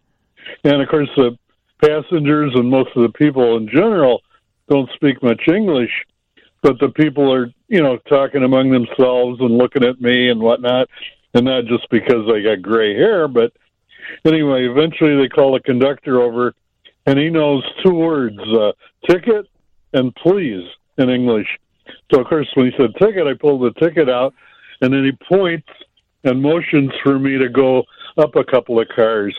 I sat in, like, car 7, seat 9, and I should have been in seat 9, car 7, Yeah. But I didn't get in any big hassle. It's just one of those oddball things that people do. Yeah. And if you're walking around over there and you're average sized male, if you're tall, you're gonna be conspicuous anyway. But if you're just sort of average size, you want to have black pants and white shirts, because that's like the male uniform from one end of the other of Japan, and especially on work days. So one day I'm in the railroad station as usual, I see this guy. He's got the reverse. He's got a black shirt and white pants. So, I'm not going to go right up to him and start staring at him, and I go, no, I can't talk to him. So I stood back a little bit, and then he turned. He's carrying a musical instrument case. So that was his claim to fame. He's going to just, completely rebel. Yeah. Wow, there you go. All right. That's a great stories, Fred. Thank you for the call. Okay, I got one other quick thing. I think that thing about the showing of the bottoms of your shoes is in Thailand. And if it isn't there, then it's Arab countries in general. Okay. Okay, have a good night. Okay, thanks, Fred. That happened in Thailand? I never got to go to Thailand. Oh, I thought you went to Thailand too. No, I meant that, like, I was talking about satay, like it's served in places like Thailand. Like, if you get Thai food, you could if you get Thai food here, you could probably get satay. Yeah, you can. Yeah, you can. All right. A couple of more stories about countries that don't like what some foreigners do. In Croatia, they're taking selfies at the Plitvice Lakes. Maja Burazin says that despite tourists getting repeated warnings about taking selfies at Plitvice Lakes National Park, they do it anyway. It's more dangerous than annoying. Several people have died or have been injured while taking selfies on or near the cliffs. No photo is worth risking your life. I got to say, Tom, I have never understood the selfie thing. I don't get it. You don't like to take a little snap. I never take. I don't think I've ever taken a selfie. You've never gotten up in the morning and thought, "Wow, I look really cute today." Wait, no, I can tell you when I have. When it was 2013, I grew my playoff beard for the season. And I looked like a lunatic. It was. I just hadn't shaved the whole time, despite the fact that it was a shortened season. But so I took selfies as I shaved off my beard, and then as I shaved off my beard, I periodically took a selfie. When I had different kinds of weird facial hair that was left, and I did take a picture of me with just the mustache, and it was the most ridiculous mustache ever because I had so much hair on my face. So I periodically was taking pictures as I was gradually shaving the beard, the playoff beard, and it was in 2013 because I grew playoff beards every time they got into the playoffs. But for some reason the 2013 beard was the nuttiest. That's the one where I looked like a complete lunatic. So, but yeah, that's one of the only times I've ever taken a selfie was because I wanted to document the weird facial hair that was left as I was gradually shaving. The mustache was insane. It was just like a giant, ridiculous mustache, like a Chef Boyardee. No, like a big, puffy, crazy. Oh, yeah. Oh, jeez. Yeah. Here's Mike on WGNA. Mike. Yeah, hi there. I've been to a few countries around the world. I was in the U.S. Navy many years ago. I've never been to South America, but I read something once that I haven't forgotten. It's the oddest thing. Here, when you give somebody the okay sign with your hand making like a circle, and in Brazil, I believe it is, that is the equivalent of somebody here giving you the finger.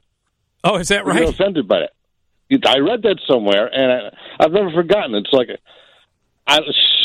somebody else must have heard of that, or shit. I've never been to South America, but that's what I've heard. That's what they say, that the okay sign is actually like flipping somebody off. Yes. Yeah, that's interesting. That's interesting, isn't it? Cultures are so. I mean, our cultures are so fascinating, man, and the differences between cultures. It's really fascinating. Okay, thanks, Mike. Sure, you bet. Okay, buddy. So don't do the okay sign in South America, Tom. Next time you go. I'll try not to. All right. Finally, New Zealand, assuming no one can hear you, annoys people. According to T. Waki Pai, who resides in New Zealand, a lot of foreigners assume that locals only understand English and will trash talk loudly. He says that Kiwis are increasingly multilingual. and that you can be from any obscure place in the world, and the next person on the bus is of a different race. You might actually understand their rant. And please don't air your personal dirty laundry in public. Do they speak Elvish? They should, right? Now you're just being rude. Come on, man. I would love to go to New Zealand, and because they still have the Shire up. They do. I would love to go to the Shire. Yeah. That would be awesome. They got the houses and stuff you can go into. Yeah, in the actual like hills. Yeah. You know who went to the Shire? Was my future ex-wife, the lovely Dana DiLorenzo. Of course she did. Because that's where they filmed Ash vs. Evil Dead. It was in New Zealand. They filmed it in New Zealand. And the company, the Tappert's company, is out of New Zealand. That's also where they filmed, why am I blanking? Lucy Lawless, Xena. Oh, Xena. Yep. Xena, Warrior Princess. Yeah. All right. Well, there you go. So let's take a break here on WGN. Hello! Hope that woke you up. How you doing? Nick Digilio here on 720 WGN. We are live in the Skyline studio here till 4 o'clock. 4 o'clock we go over to Bradley Place. Our good friends at the TV side of WGN get some great news and information from those guys. And then back here at 5 for the great Bob Surratt. 312-981-7200 is the phone number. Coming up at 3:30, we're going to play a round of Know Your Onion. So know your onion. First two people through will be our contestants, and Tom will read some news headlines, and you have to figure out whether they're real or from the satirical newspaper The Onion. And if you get them right, hey, prize. 312-981-7200 is the phone number, and we're going to be talking about some weird and wonderful celebrity items that were auctioned off. Because you can buy Christopher Reeve's Superman cape now. There's been no shortage of memorabilia from the Superman film franchise starring Christopher Reeve, but a new item being offered by Julian's Auctions could be considered a cut above the other film props. It's the cape worn by Reeve for sequences in the Superman movies, and it could fetch up to $40,000 at auction.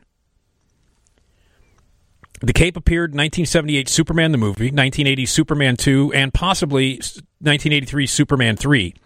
According to Julian's Auctions, the trademark red cape was used to film Reeve while he was mounted on a wireless harness for both blue screen and front projection work to make it appear as though he was flying. Slits in the fabric accommodated the wires. There were also pockets at the bottom of the cape so rods could be inserted to make it seem as though it was flapping in the air. The auction is currently taking bids, and it runs through July 17th. Julian's Auctions estimates the cape could sell for between $20,000 and $40,000. The auction house is also offering a spacesuit from 1968's 2001: A Space Odyssey, which is going between $200,000 and $300,000. A Pontiac Firebird Trans Am used for appearances as Kit from the Knight Rider, which is going between $100,000 and $200,000. And hazmat suits worn by Bryan Cranston and Aaron Paul in Breaking Bad between $500 and $2,000. So those are just some of the things that have gone off at auctions. If you've got an auction story and you want to jump in, if you ever won anything in an auction, and then we're going to go through some very strange celebrity items that went for auction. Here's Bill on WGN. Hi, Bill. Yeah, back when I was about 18 years old, I was in Indiana, and I was raised on a farm, and I went to farm auctions. These auctioneers were friends of the family and used to go help them set stuff up. Yeah. Well, one day I was at the auction. The auction was kind of going kind of slow. And a friend of mine came in and yelled at me, and I wasn't paying attention to the auction, and there was a big bucket of nothing but 5-gallon bucket of bolts and nuts and washers and all that kind of stuff going for sale, and I heard him say, $450, do I hear $5? Well, this friend of mine yelled at me at that time, and instead of yelling back, I just waved. Well, the auctioneer said, I got $5, sold the bill for $5. That's really funny, Bill. I mean, it was set up. I mean, it was probably set up, but I mean, I still honor the person. That's I still funny. paid the $5 because the guy selling his farm, family was selling it. That's funny. All right, okay, so Bill. That's one of the weird things you can buy if you don't. You never wave at anybody when you're in an auction. No, I would not even. If I were in an auction, I wouldn't even move. Yeah, right. Yeah, So, all right, Bill, thanks. Okay. A bucket of bolts. A literal bucket of bolts. You ever see the very first episode of Sanford and Son? I don't think I have. Very first episode of Sanford and Son. They've got this item that they found that Lamont found, and they brought it in to be auctioned off to make as much money from it as possible. And so Lamont and Fred are both in the audience at the auction, and Lamont is bidding on the item himself in order to raise the price. And so Fred starts doing it, and he keeps making facial moves and stuff like that, because you can do a wink, you can do something like that at an auction, and they end up buying the item back for about 10 times what they had for, because Fred just kept bidding. Here's Dan on WGN. Hey, Dan. Hey, I bought 4 different ex-police cars at the DuPage Mayors and Managers Association auction, and this was back in like 2 to 3 years after the cop cars were retired. Uh-huh. The best one was my 1996 Chevy Impala ex-police car. Just like in the Blues Brothers, it had cop engine, heavier duty engine, transmission, oil coolers, suspension. Got cop suspension, and cop brakes, cop. I had to push it to the limit one time just to see. I took the car over 120 miles an hour. Wow.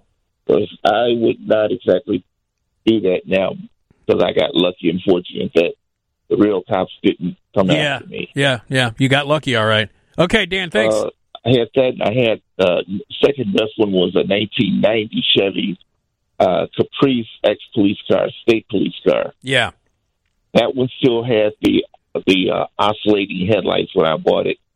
And I was young and a little bit crazier. I used to sit my car up on the toll road, because this is back when the state police used to put a dummy car with a Smokey Bear on the toll road. Right. So since mine had no markings, I used to sit, especially on I-88, just past the York Road Toll Plaza. And when somebody would go flying by, I used to run in right behind them and point to the passenger side. I put the oscillating lights on, and as they would pull over, I'd pull up next to them, look at them, laugh, and I'd rocket away. But last but not least, that 90, the police were doing the roadside sobriety check on the Villa Park, where Route 38 turns into a Villa Park. I decided I know people who were in law enforcement, so I decided to try this, and it worked. As I'm cruising along, I put the car in neutral. It had a Cop 350, and I'm revving up the engine, which had some real thrust power in the exhaust. The car's still cruising. I'm revving up the engine. I activated my oscillating lights. He motioned everybody else to pull over to the right. He pointed to me, you go right through. So that one worked, and again, I would never try that again. Yeah, I wouldn't either. That sounds crazy, Dan. Impersonate the police is a very serious job. It certainly is. Family members that were in law enforcement at the time that shook their left finger, Yeah, no, you can't do that, Dan. That's not, you can't do that. But that was when I was much younger, so it was, all right. I got okay, away Dan. with it once, never again. Okay, thanks, Dan. What? That's some dangerous crap that he's doing right there. I mean, I hope the statute of limitations is passed, man. 50,000 watts. Yeah, man. Dangerous, look down upon stuff right there. Okay, we're going to get back to the conversation about weird and wonderful celebrity items that have been auctioned off. There's some very strange stuff here in this article. And if you want to join us, if you have an auction story or something that you got up in an auction, 312-981-7200, 312-981-7200. Hello, Nick Digilio here on 720 WGN. We're live in the Skyline studio here till 4 o'clock. And we've got another round of Know Your Onion coming up at 3:30. First 2 listeners calling in will be our contestants, and Tom will read you some news headlines, and you have to decide whether they're real or from the satirical newspaper, The Onion. All right, we're talking about some weird and crazy items that were auctioned off at celebrity auctions. Lady Gaga's Teacup and Saucer. A China teacup stamped with Lady Gaga's lipstick kiss and matching saucer sold for $75,000, $75,137.50 at a charity auction in May of 2012 to help artists in Japan after the earthquake and tsunami had devastated parts of the country the previous year. The teacup went to an anonymous lucky bidder. Was also inscribed with words translated to prayers for Japan. It was used by Lady Gaga during a Tokyo press conference 3 months after the disaster. So a teacup and Britney Spears gum. Back when Britney was the biggest thing in pop since Madonna, fans were willing to pay serious money for anything that she'd been in contact with. That includes a piece of used chewing gum, which was listed on eBay in 2004. However, the listing was taken down because the seller, who retrieved the gum outside London's Sanderson Hotel, used Spears' DNA as the main selling point, which was deemed to contravene the eBay's human body parts remains policy. A few tweaks in the wording later, and the listing was live again. How about this? Britney's used pregnancy test. If you think buying Britney's discarded chewing gum is dubious, wait until you hear this. Her used positive pregnancy test, which was found in the wastebasket of the hotel room where she and then-husband Kevin Federline spent the night, was initially sold to a Canadian radio station, Hot 89.9, and then bought by an online casino, GoldenPalace.com, for $5,001. Proceeds of the sale went to two charities, the Candlelighters Childhood Cancer Foundation, which provides support for children with cancer and their families, and the Easter Seal Society, which helps children with physical disabilities. A used pregnancy test. People are nuts. Oh, man. 312-981-7200 is the phone number. Here's Doc on WGN. Go ahead, Doc. Hey, Nick. I got some Superman auction trivia for you. I went to the annual Metropolis celebration for several years in a row. In fact, I think I told you the night I met Margot Kidder was at a Superman auction. And I had a framed photograph of Christopher Reeve standing in front of American flag, autographed, framed and matted. I paid like $140 for it, and it went for $435. Wow. But that was a rare case of somebody alive that could no longer sign autographs. Oh, sure. But the guy that owns the Superman Museum down there, Jim Hambrick, he has all kinds of first-hand artifacts from all the different series and stuff. So he would always have a cape. You know, when you say the cape, there's obviously more than one cape. Yeah. But I saw a couple of guys from France bought one. I think they paid $20,000 for it. Jeez. And they couldn't have been more excited. They took turns tying it around their neck and running around the ballroom so it would fly. But Julian's auction sold a Superman cape last December for $193,000. And Julian's is out of Beverly Hills. Right. They're always selling people's collections and stuff. But the provenance on that particular one, the original movie came out in 78. Right. In 79, Warner Brothers had a contest, put a whole bunch of questions out there. You're supposed to send answers in on a postcard, and I think only about a dozen people got them all right. They put those in a hat, drew one winner. So the person who won that had that cape for 40 years, and that was sold last December for $193,000. Wow. Yeah. Wow. So I think $20,000 is like the starting price for one worn in one of the movies. But there was a case when in 2007 somebody bought an entire costume of Christopher Reeves for like $115,000, and then somebody else paid about $175,000 for one worn in Superman 3. And it just so happens the rarest are there were charcoal, black, and brown costumes worn by George Reeves. Sure. Because he was a known alcoholic, and he had, they weren't handing him a fresh suit every day, and it was kind of a woven wool suit, and it would stink and whatever. At the end of every season, he would snip the S off, usually take it to a hospital, give it to a sick kid, and then go home and burn the rest of the costume. Jeez. Yeah. Wow. You should maybe talk to this guy, is Jim Hambrick, that owns a Superman museum in Metropolis. Yeah. And he grew up in California, and he got a lunchbox when he's 5. When he was 10, neighbor kids from his school were paying to see his collection. And the Superman before George Reeves was Kirk Allen, and he was Kirk Allen's manager for like 8 years. Wow. And he would have some stories. Yeah, I bet. The Kirk Allen ones were in black and white, and also they were animated. So like Kirk Allen would run and jump, and then it would switch to cartoon, and the cartoon Superman would fly around, and then maybe the cartoon Superman was going to come and land on a car, and the animation would stop, and there'd be Kirk Allen rocking back and forth on top of the car. But most people think the first one was George Reeves. It was really a guy named Kirk Allen. Oh, wow. All right. You got a lot of Superman knowledge, Doc. Man, I collected it for about, 20 years. Because I had to go to Metropolis, Illinois when I was a mystery shopper, and I had to go in there and buy chicken at the KFC. And anytime I had a Superman shirt on, little kids would go, "Hey, Mommy, it's Superman." Yeah. And then I got a Superman tattoo. But the annual Superman celebration, and we got married in Superman jerseys in Niagara Falls. And I've been written up in the paper in Metropolis.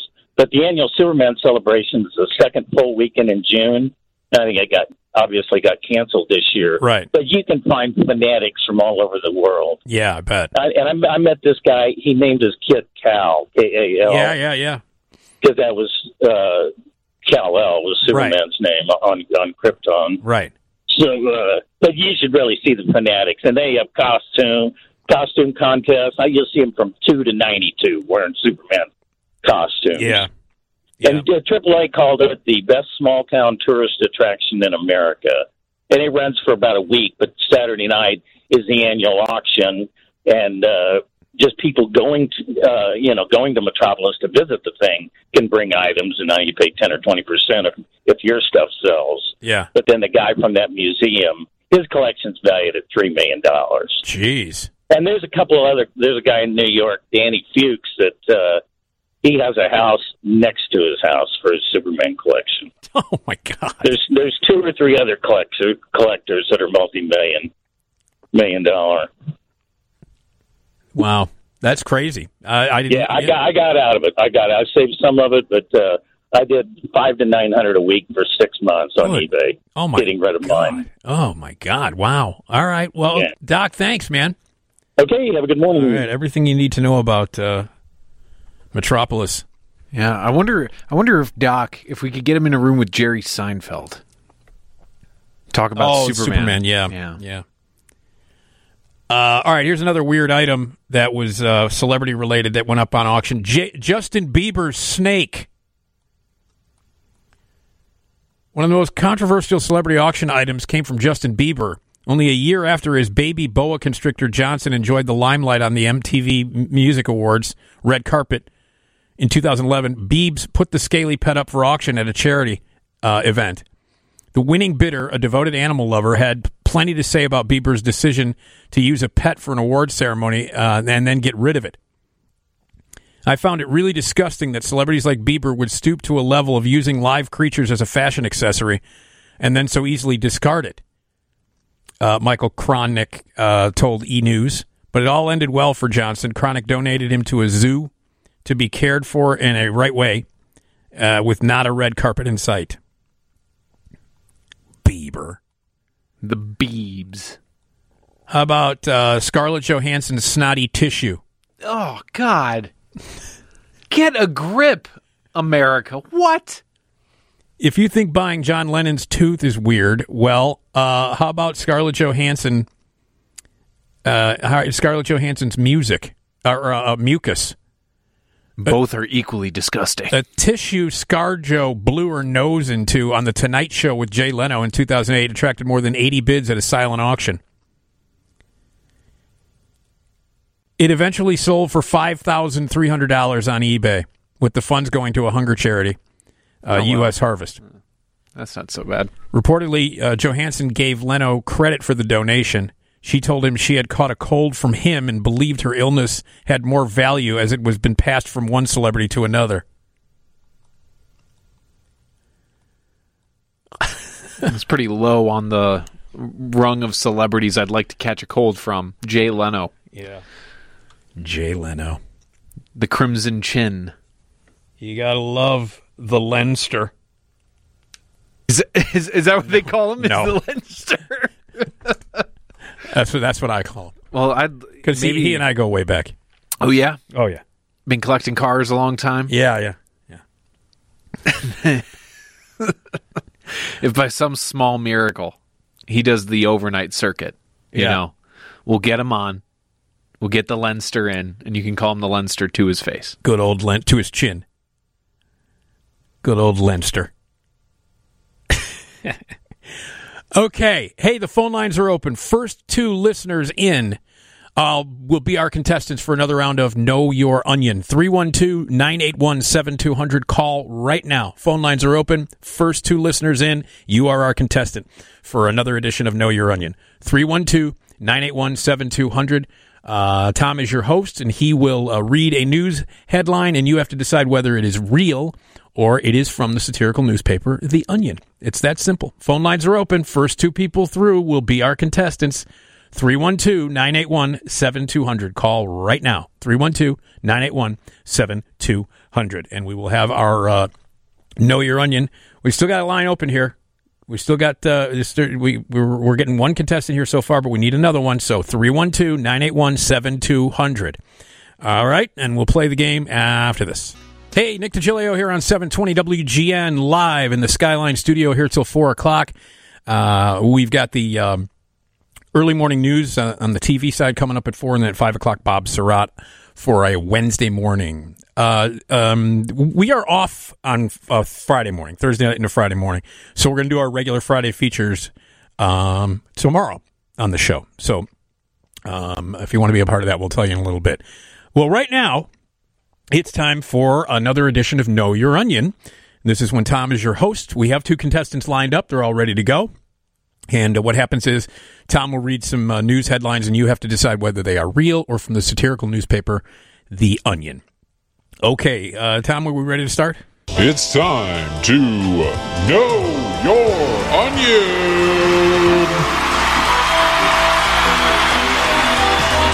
Ah, yes. The finest band in game show history.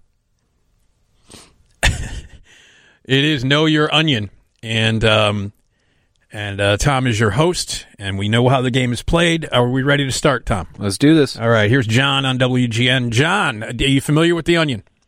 Yeah, yep, I've heard it. Okay, there you go. So all you got to do is figure out whether these news headlines are real or from The Onion. If you get the majority of them right, you win. It's that simple, okay? Okay, works for me. Here we go. Let's get started. All right, John, your first headline. Eau de Space perfume replicates the scent of outer space. Is that real or is that The Onion? I think that's The Onion. Well, let's see. No. That's real? That's real. Eau de Space. What? Based on the smell of outer space, recreated from various natural flavors and ingredients for the food and beverage industry, and verified by multiple astronauts who describe the experience of smelling space as strong and unique, and nothing like anything that has been smelled on Earth. Eau de Space translates the cosmos into a perfume. That's so weird. Yeah. We have to ask Rod Pyle about that. Yeah, what does space smell like? Wow. All right. Well, you got one wrong, John. Let's try again. All right. John, your next headline. Staples Center employee realizes he left the shot clock buzzer on this whole time. Is that real or is that The Onion? That's real. Let's see. No, God! No, God, please, no! No! No! No! That's a no, John. That's a no. So that's The Onion. That is The Onion. That's The Onion. Okay, you're 0 for 2. You can't get another one wrong, John. Oh, well. All right, here we go. All right, John, your next headline. World Health Organization warns that COVID-19 could mean the end to blowing water through a pool noodle into your friends' faces. Is that real or is that The Onion? That's got to be the onion. Let's see. Oh, I like that. Very good, John. That is the onion. That's the onion. All right. It is one of my favorite pool time activities. Sure. All right, good job. You still got to get the next two right to be a winner, John. Okay, John. Your next headline: Canadian Tire temporarily closed after every item scanned comes up as Mr. Potato Head. Is that real or is that the onion? I'm going to go real.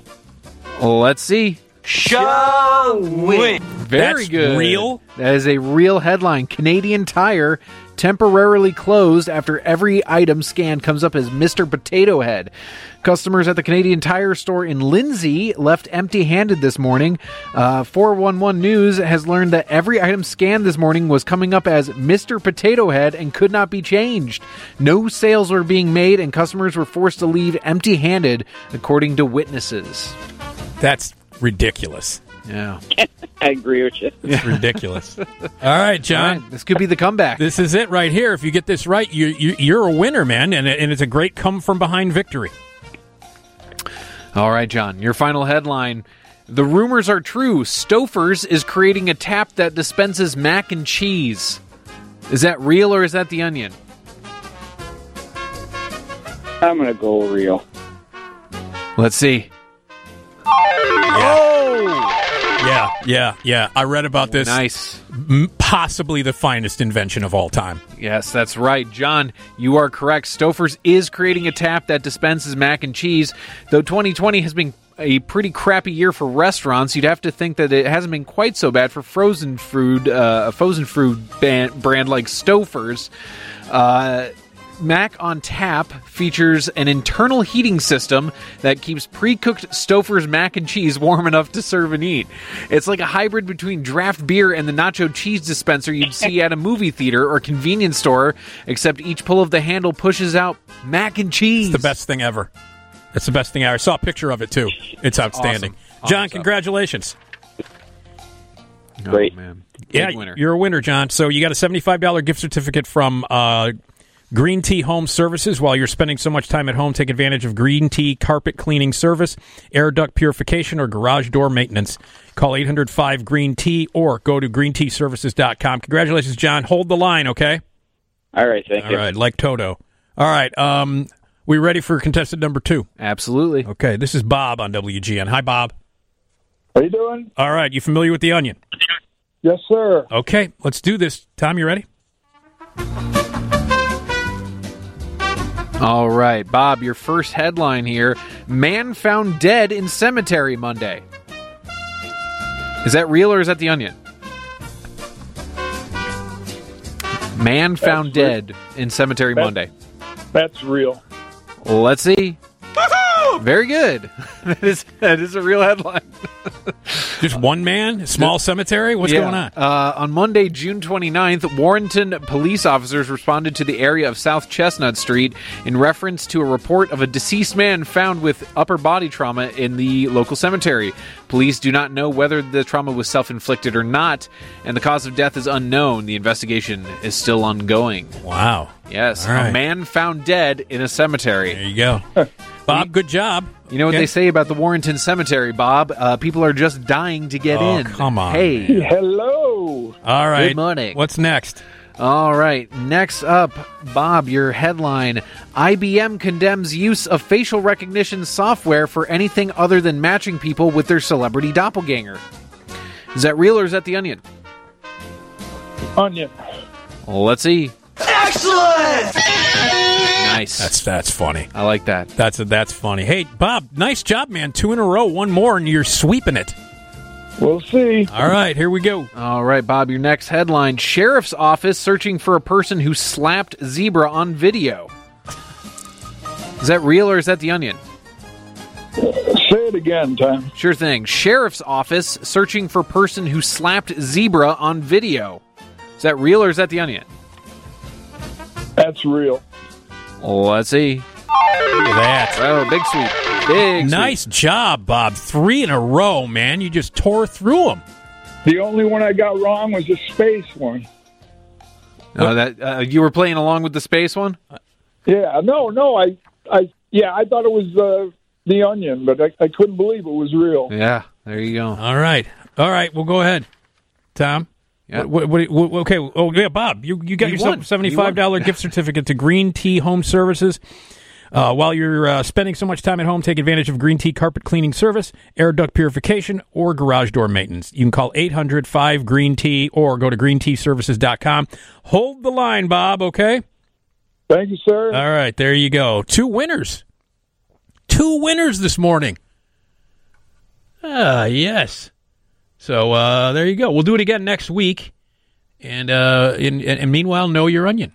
And if you know your onion, you could win. That's how it works right here on WGN. Whitesnake. Who is this? Oh, it's Starship. All right. I always keep thinking it's Survivor for some reason. And I don't know why. Until I hear Mickey Thomas start singing. It's Nick Digilio on 720 WGN. We're here till 4 o'clock. At 4 o'clock, we've got the early morning news from the TV side of WGN, those lovely people. And then at 5 o'clock, the legendary Bob Surratt for your morning drive. And we're here, by the way, 24/7 for you, to keep you informed, to keep you company, and to keep you going. All right. We've been talking about some weird and wonderful celebrity items that have actually been auctioned off for real. So let's get back to that. Elvis Presley's Bible. This is no great surprise. In 2012, the King's Bible sold at auction for $94,000. $94,000. This was in Manchester, England. However, his unwashed underpants didn't have the same appeal. They were also put up for auction with a reserve price of $11,000, but bidding only reached $8,000. So nobody got their hands on Elvis's smalls. $94,000 for Elvis's Bible. Unwashed underpants. Come on. Okay. How about this? Justin Timberlake's French toast.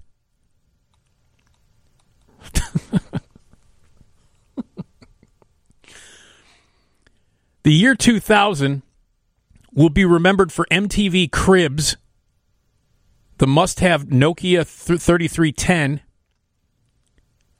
You ever watch Cribs, Tom? I love Cribs. I do too. It's an awesome show. I've got this app called Pluto TV, and it's created by Viacom, so they have all the... Oh, they have all the episodes of Cribs? Well, it's just one single 24-hour stream of nonstop Cribs. That's pretty great. Yeah. My favorite one that I remember, Ice-T. Ice-T's got a great It's a great Cribs episode. I'm going to say my favorite to watch is still Shaq. Shaq is great. Because he's got an obsession with Superman, too. Yeah, he does. So he's got all the Superman stuff, and he shows you like his size 25 Jordans or whatever. Yeah. It's nuts. The must-have Nokia 3310.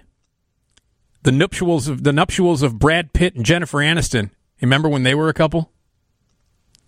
That was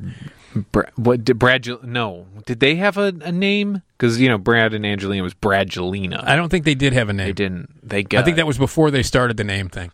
Because Brad Pitt was first, like the celebrity women that he was with first. He was first with Juliette Lewis. Really? Oh yeah, you didn't know that? No. You ever see the movie California with a K? Yeah. Yeah, they were going. They were going together at that time. Wow. They were going steady. Yeah, no, it was, and she, when she was nominated for an Oscar for Natural Born Killers. No, the terrible Scorsese movie remake. Cape Fear. Cape Fear. I'll leave it alone. It's terrible. It's the only movie I actively dislike by Scorsese. The only one. But anyway, it was notorious because she had her hair in cornrows at the Academy Awards. And she went with Brad Pitt. So yeah, no, they dated. And then Brad Pitt, who was he? And then it was who was after? Oh, Gwyneth Paltrow. Wow, yeah, he's really picking winners here. They were in 7 together. Yes. What's in the box? And then I guess that's when he went with Aniston. And then he left Aniston for Angelina Jolie when they were making Mr. and Mrs. Smith. Yeah. Which is a terrible movie. It was also the year that a piece of Justin Timberlake's half-eaten French toast was snapped up by a teen NSYNC fan on eBay for $1,025. Oh, my God. The fan from Madison, Wisconsin planned to freeze-dry the leftover and then seal it and put it on their dresser. Half-eaten French toast from Justin Timberlake. Wow. How about this? Willie Nelson's braids. Well, that's something I'd pay for. If you need more proof that collectors of celebrity memorabilia go wild for hair, country legend Willie Nelson's braids went for $37,000 to an anonymous bidder. Nelson originally cut off his signature braids, then colored red, and gave them to his friend Waylon Jennings in 1983. To give this story even more country color, the gift was made at a party thrown by June and Johnny Cash to celebrate Jennings' sobriety. The sale was part of a 2014 auction of thousands of Jennings' possessions donated by his widow at the Museum of Musical Instruments in his native Phoenix, Arizona. $37,000 for Willie Nelson's braids. What a weird gift to give for someone's sobriety. Like, I mean, it is a momentous occasion. Yeah. Gifts should be given. Here's my hair. Hey there, Waylon. Yeah. I got something for you. That's my hair. John Lennon's molar. Here's proof that diehard fans will pay big bucks for almost anything that once belonged to their idols. When John Lennon lost one of his molars in the 60s, he gave it to his housekeeper. What? Dorothy Jarlett.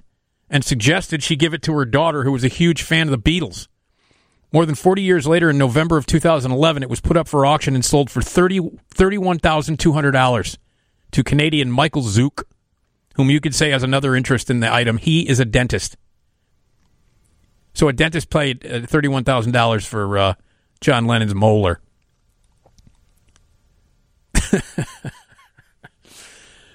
People are weird, man. Would you want somebody's tooth? I don't think I'd want somebody's tooth. How about this? Katy Perry's trampoline.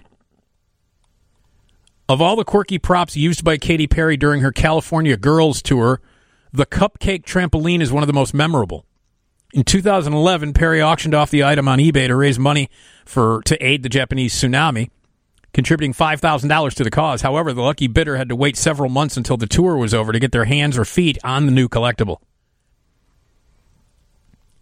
She should have auctioned off Left Shark. Or is it Right Shark? It was Left Shark. Yeah, Left Shark. Left Shark was the one that was causing a firestorm. Oh, this one. This is a great one. Are you ready for this? You know who ended up with this, right? Russell Crowe's jockstrap. Russell Crowe's leather jockstrap. From Gladiator? Yeah. Who got that? Well, according to this, it's John Oliver has it.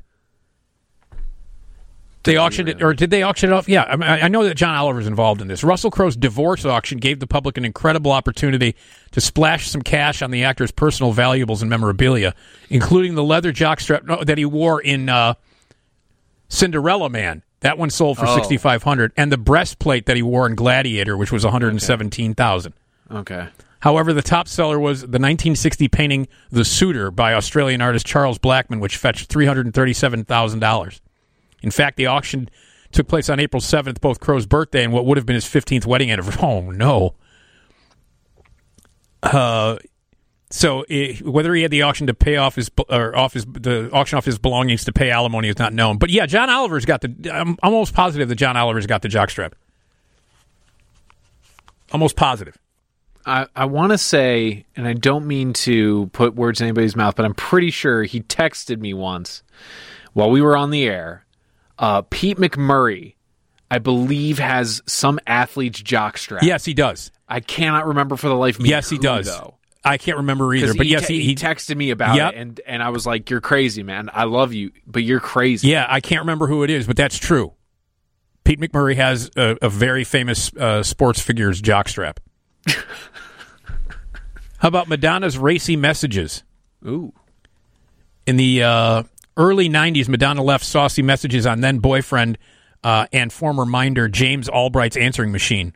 These, along with 21 faxed love letters, including lines like, just watch the HBO special, it was okay, my booty looked good, and you should see how good it looks in person. It looks bootyful. They were listed on the New York Gotta Have It auction website in 2009. Bidding for the answering machine tapes started at $25,000 and $3,000 for the faxed letters. According to Paul Fraser Collectibles, it's not certain whether the items were sold at this particular auction due to the confidential nature of the material, which could be viewed by appointment only. Oh, Madonna. Early 90s Madonna. Joan Rivers' Dog Bowl. After comedian Joan Rivers died at age 81 during a minor medical procedure in 2014, her possessions brought in a whopping $2.4 million at auction. Wow. Granted, it was no ordinary dog bowl. It was part silver Tiffany and Company bowl engraved with the pooch name, and it fetched $14,000. So there you go. And her dog's name was Spike. So that's engraved on the side of the silver bowl. You know, I've never been to an auction, nor an estate auction or anything like that. I'd love to meet an auctioneer and have him do, the whole thing. The whole auction. Yeah. 500 on Sold American. That's from His Girl Friday. All right. Well, there it is. And we will be back tomorrow. Stay tuned now for the WGN Early Morning News on the TV side.